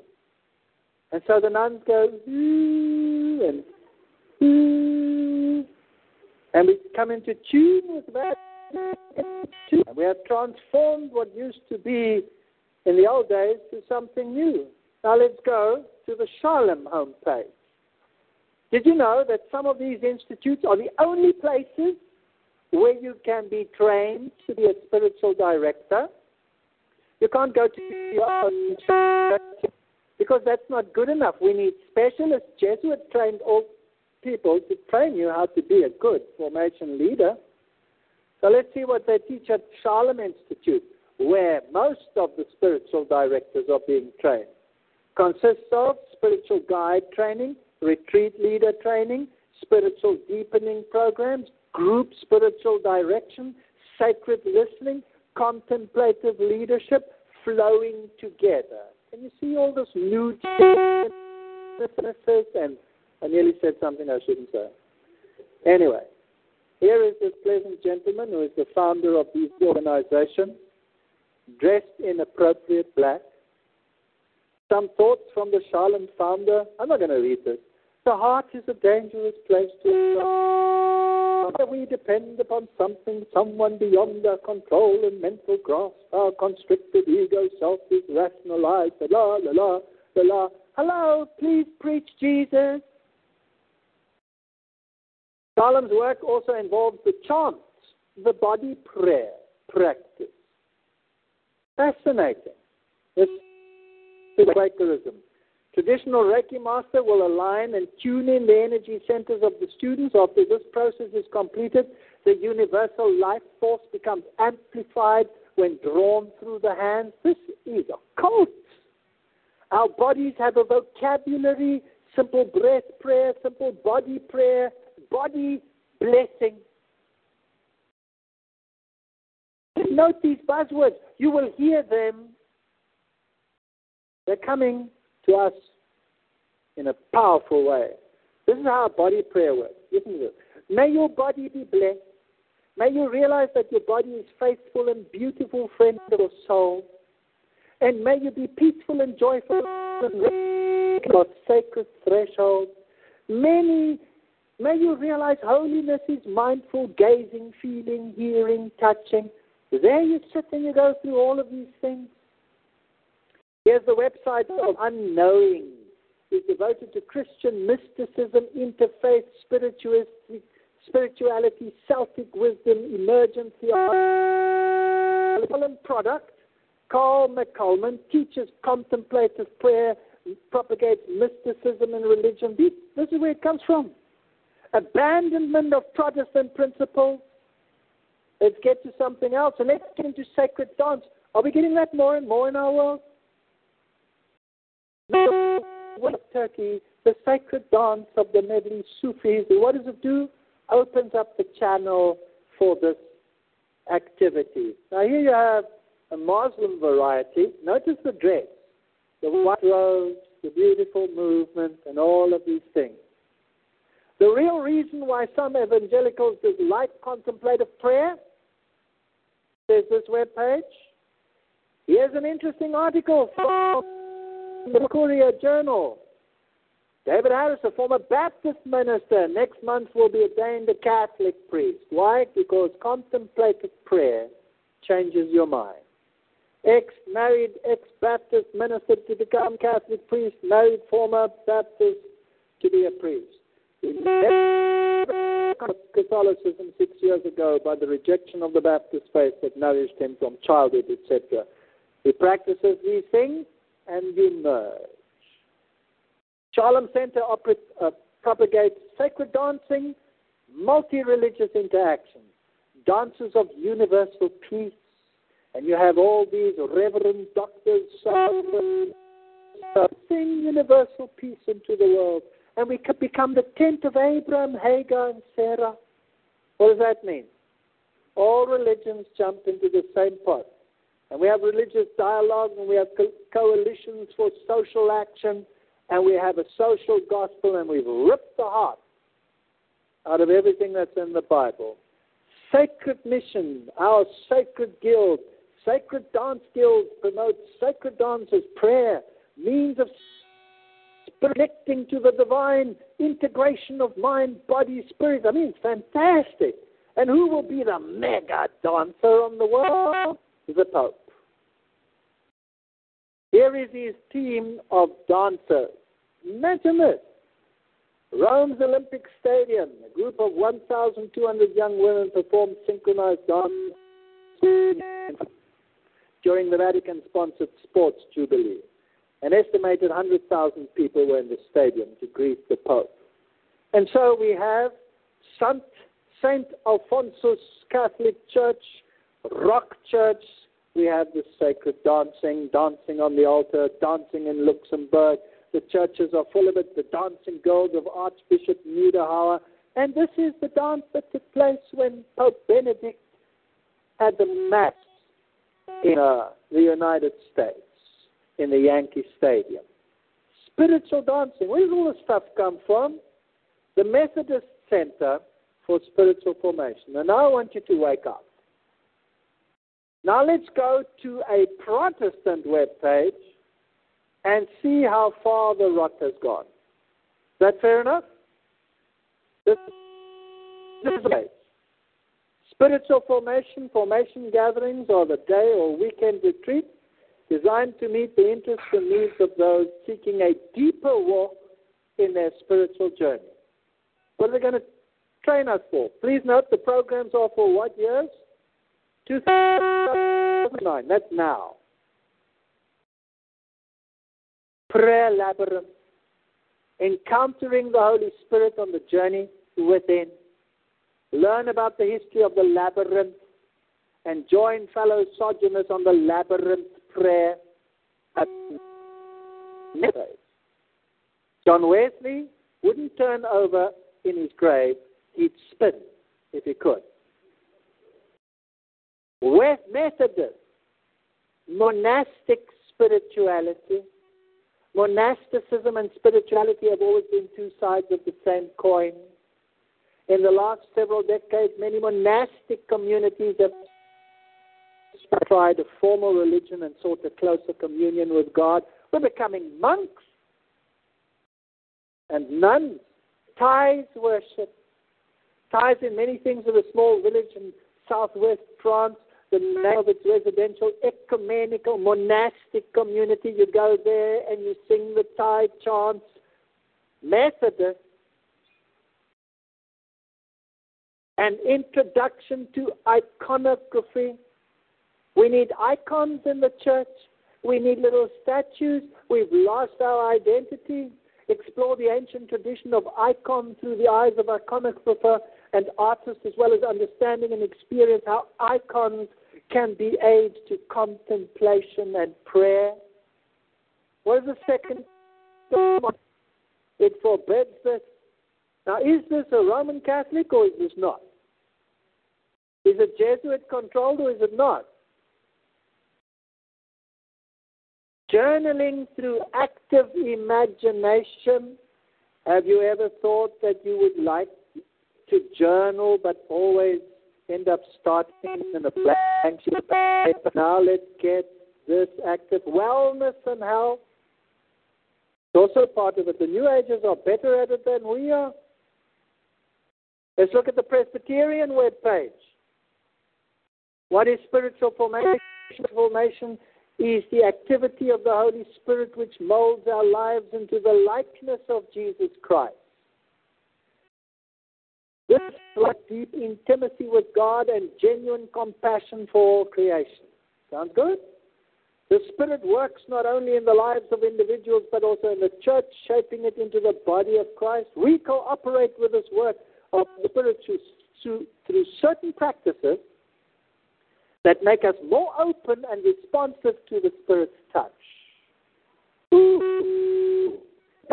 Sabbath keeping, works of compassion and justice, discernment, worship, hospitality, spiritual friendships, contemplative silence. Presbyterians Calvin will freak. Walking the sacred path. Join so-and-so with a wonderful sacred center. And we'll go to the cathedrals. Through a series of workshops, training of your choosing, we'll explore historical archetypes. We'll go to those holy people of the past who were all Roman Catholic saints. The labyrinth as a tool. Labyrinthization, engage in ritual meditation, lecture, art, music, sacred circle. What does all this nonsense mean? Let's go to sacred circle. Here is the labyrinth. You walk in the labyrinth and you find your spirituality by not knowing where you're going. And you have your little prayer beads. Who uses prayer beads like this, by the way?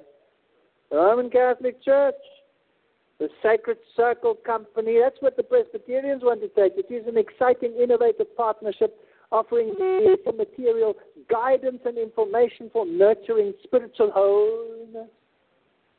We specialize in resources for care for the soul, labyrinth, small group studies, retreats, meditation and prayer, as well as mentoring for individual pilgrimages. Are these people crazy? The 12 heavenly practices of a new church: stillness, detachment, humility, silence, discernment, healing, solitude, devotion, holiness, simplicity, delight, heavenliness. Is there anything about salvation Christ here? God is doing a new thing now. God is creating a new church for the new age now. And we have to be part of it.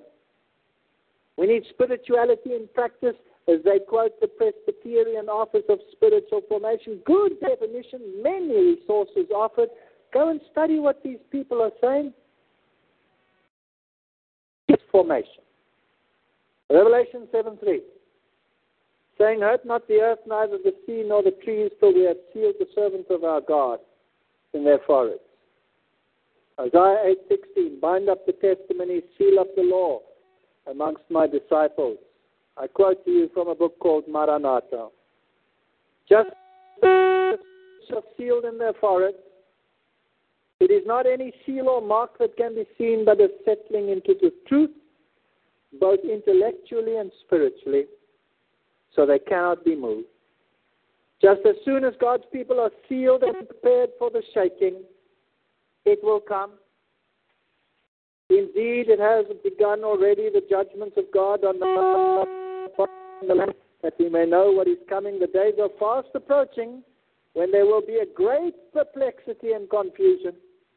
Satan, clothed in angel robes, will deceive, if possible, the very elect. There will be gods many and lords many. Every wind of doctrine will be blowing.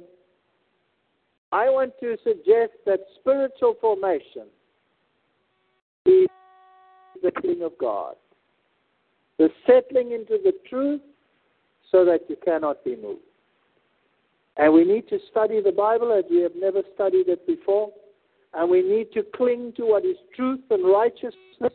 And we need to cling to the testimonies given by God so that we don't fall into these traps. And these traps are being put over the world.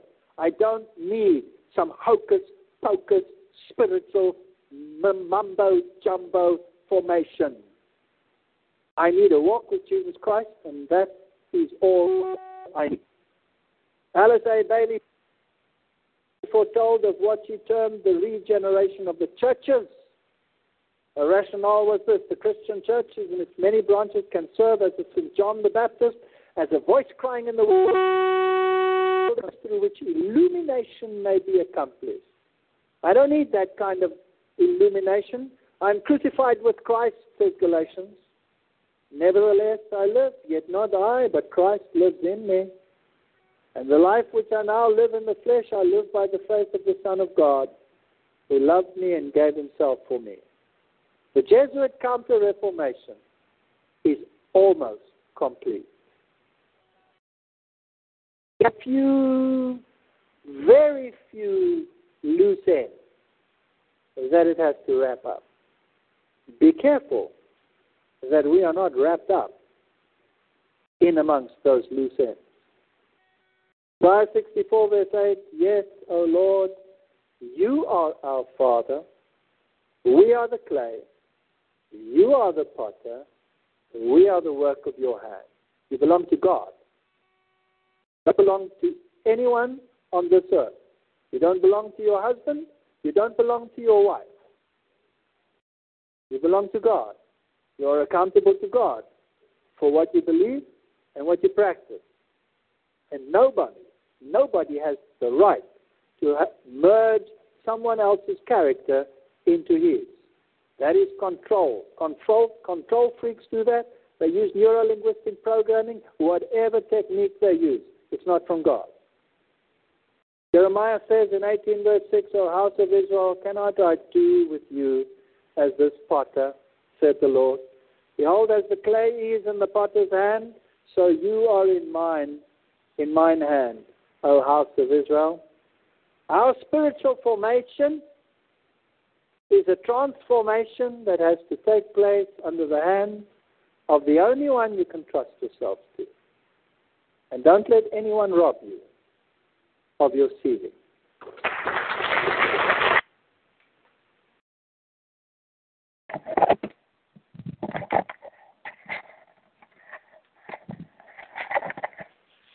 Well, hopefully you got that. Anyways. Yeah, it was Walter Veith. Yeah, Seventh-day Adventist. Yeah, I don't agree with a lot of the Seventh-day Adventist teachings, but that was good. Happy Reformation Day to all those who might have listened or might listen. Once again, October 31st is that day, Reformation Day. All righty. God bless. Take care. Lucky Land Casino, asking people, what's the weirdest place you've gotten lucky? Lucky? In line at the deli, I guess? Aha, in my dentist's office. More than once, actually. Do I have to say? Yes, you do. In the car before my kids' PTA meeting. Really? Yes. Excuse me, what's the weirdest place you've gotten lucky? I never win and tell. Well, there you have it. You can get lucky anywhere, playing at LuckyLandSlots.com. Play for free right now. Are you feeling lucky? No purchase necessary. Void where prohibited by law. 18+. Terms and conditions apply. See website for details.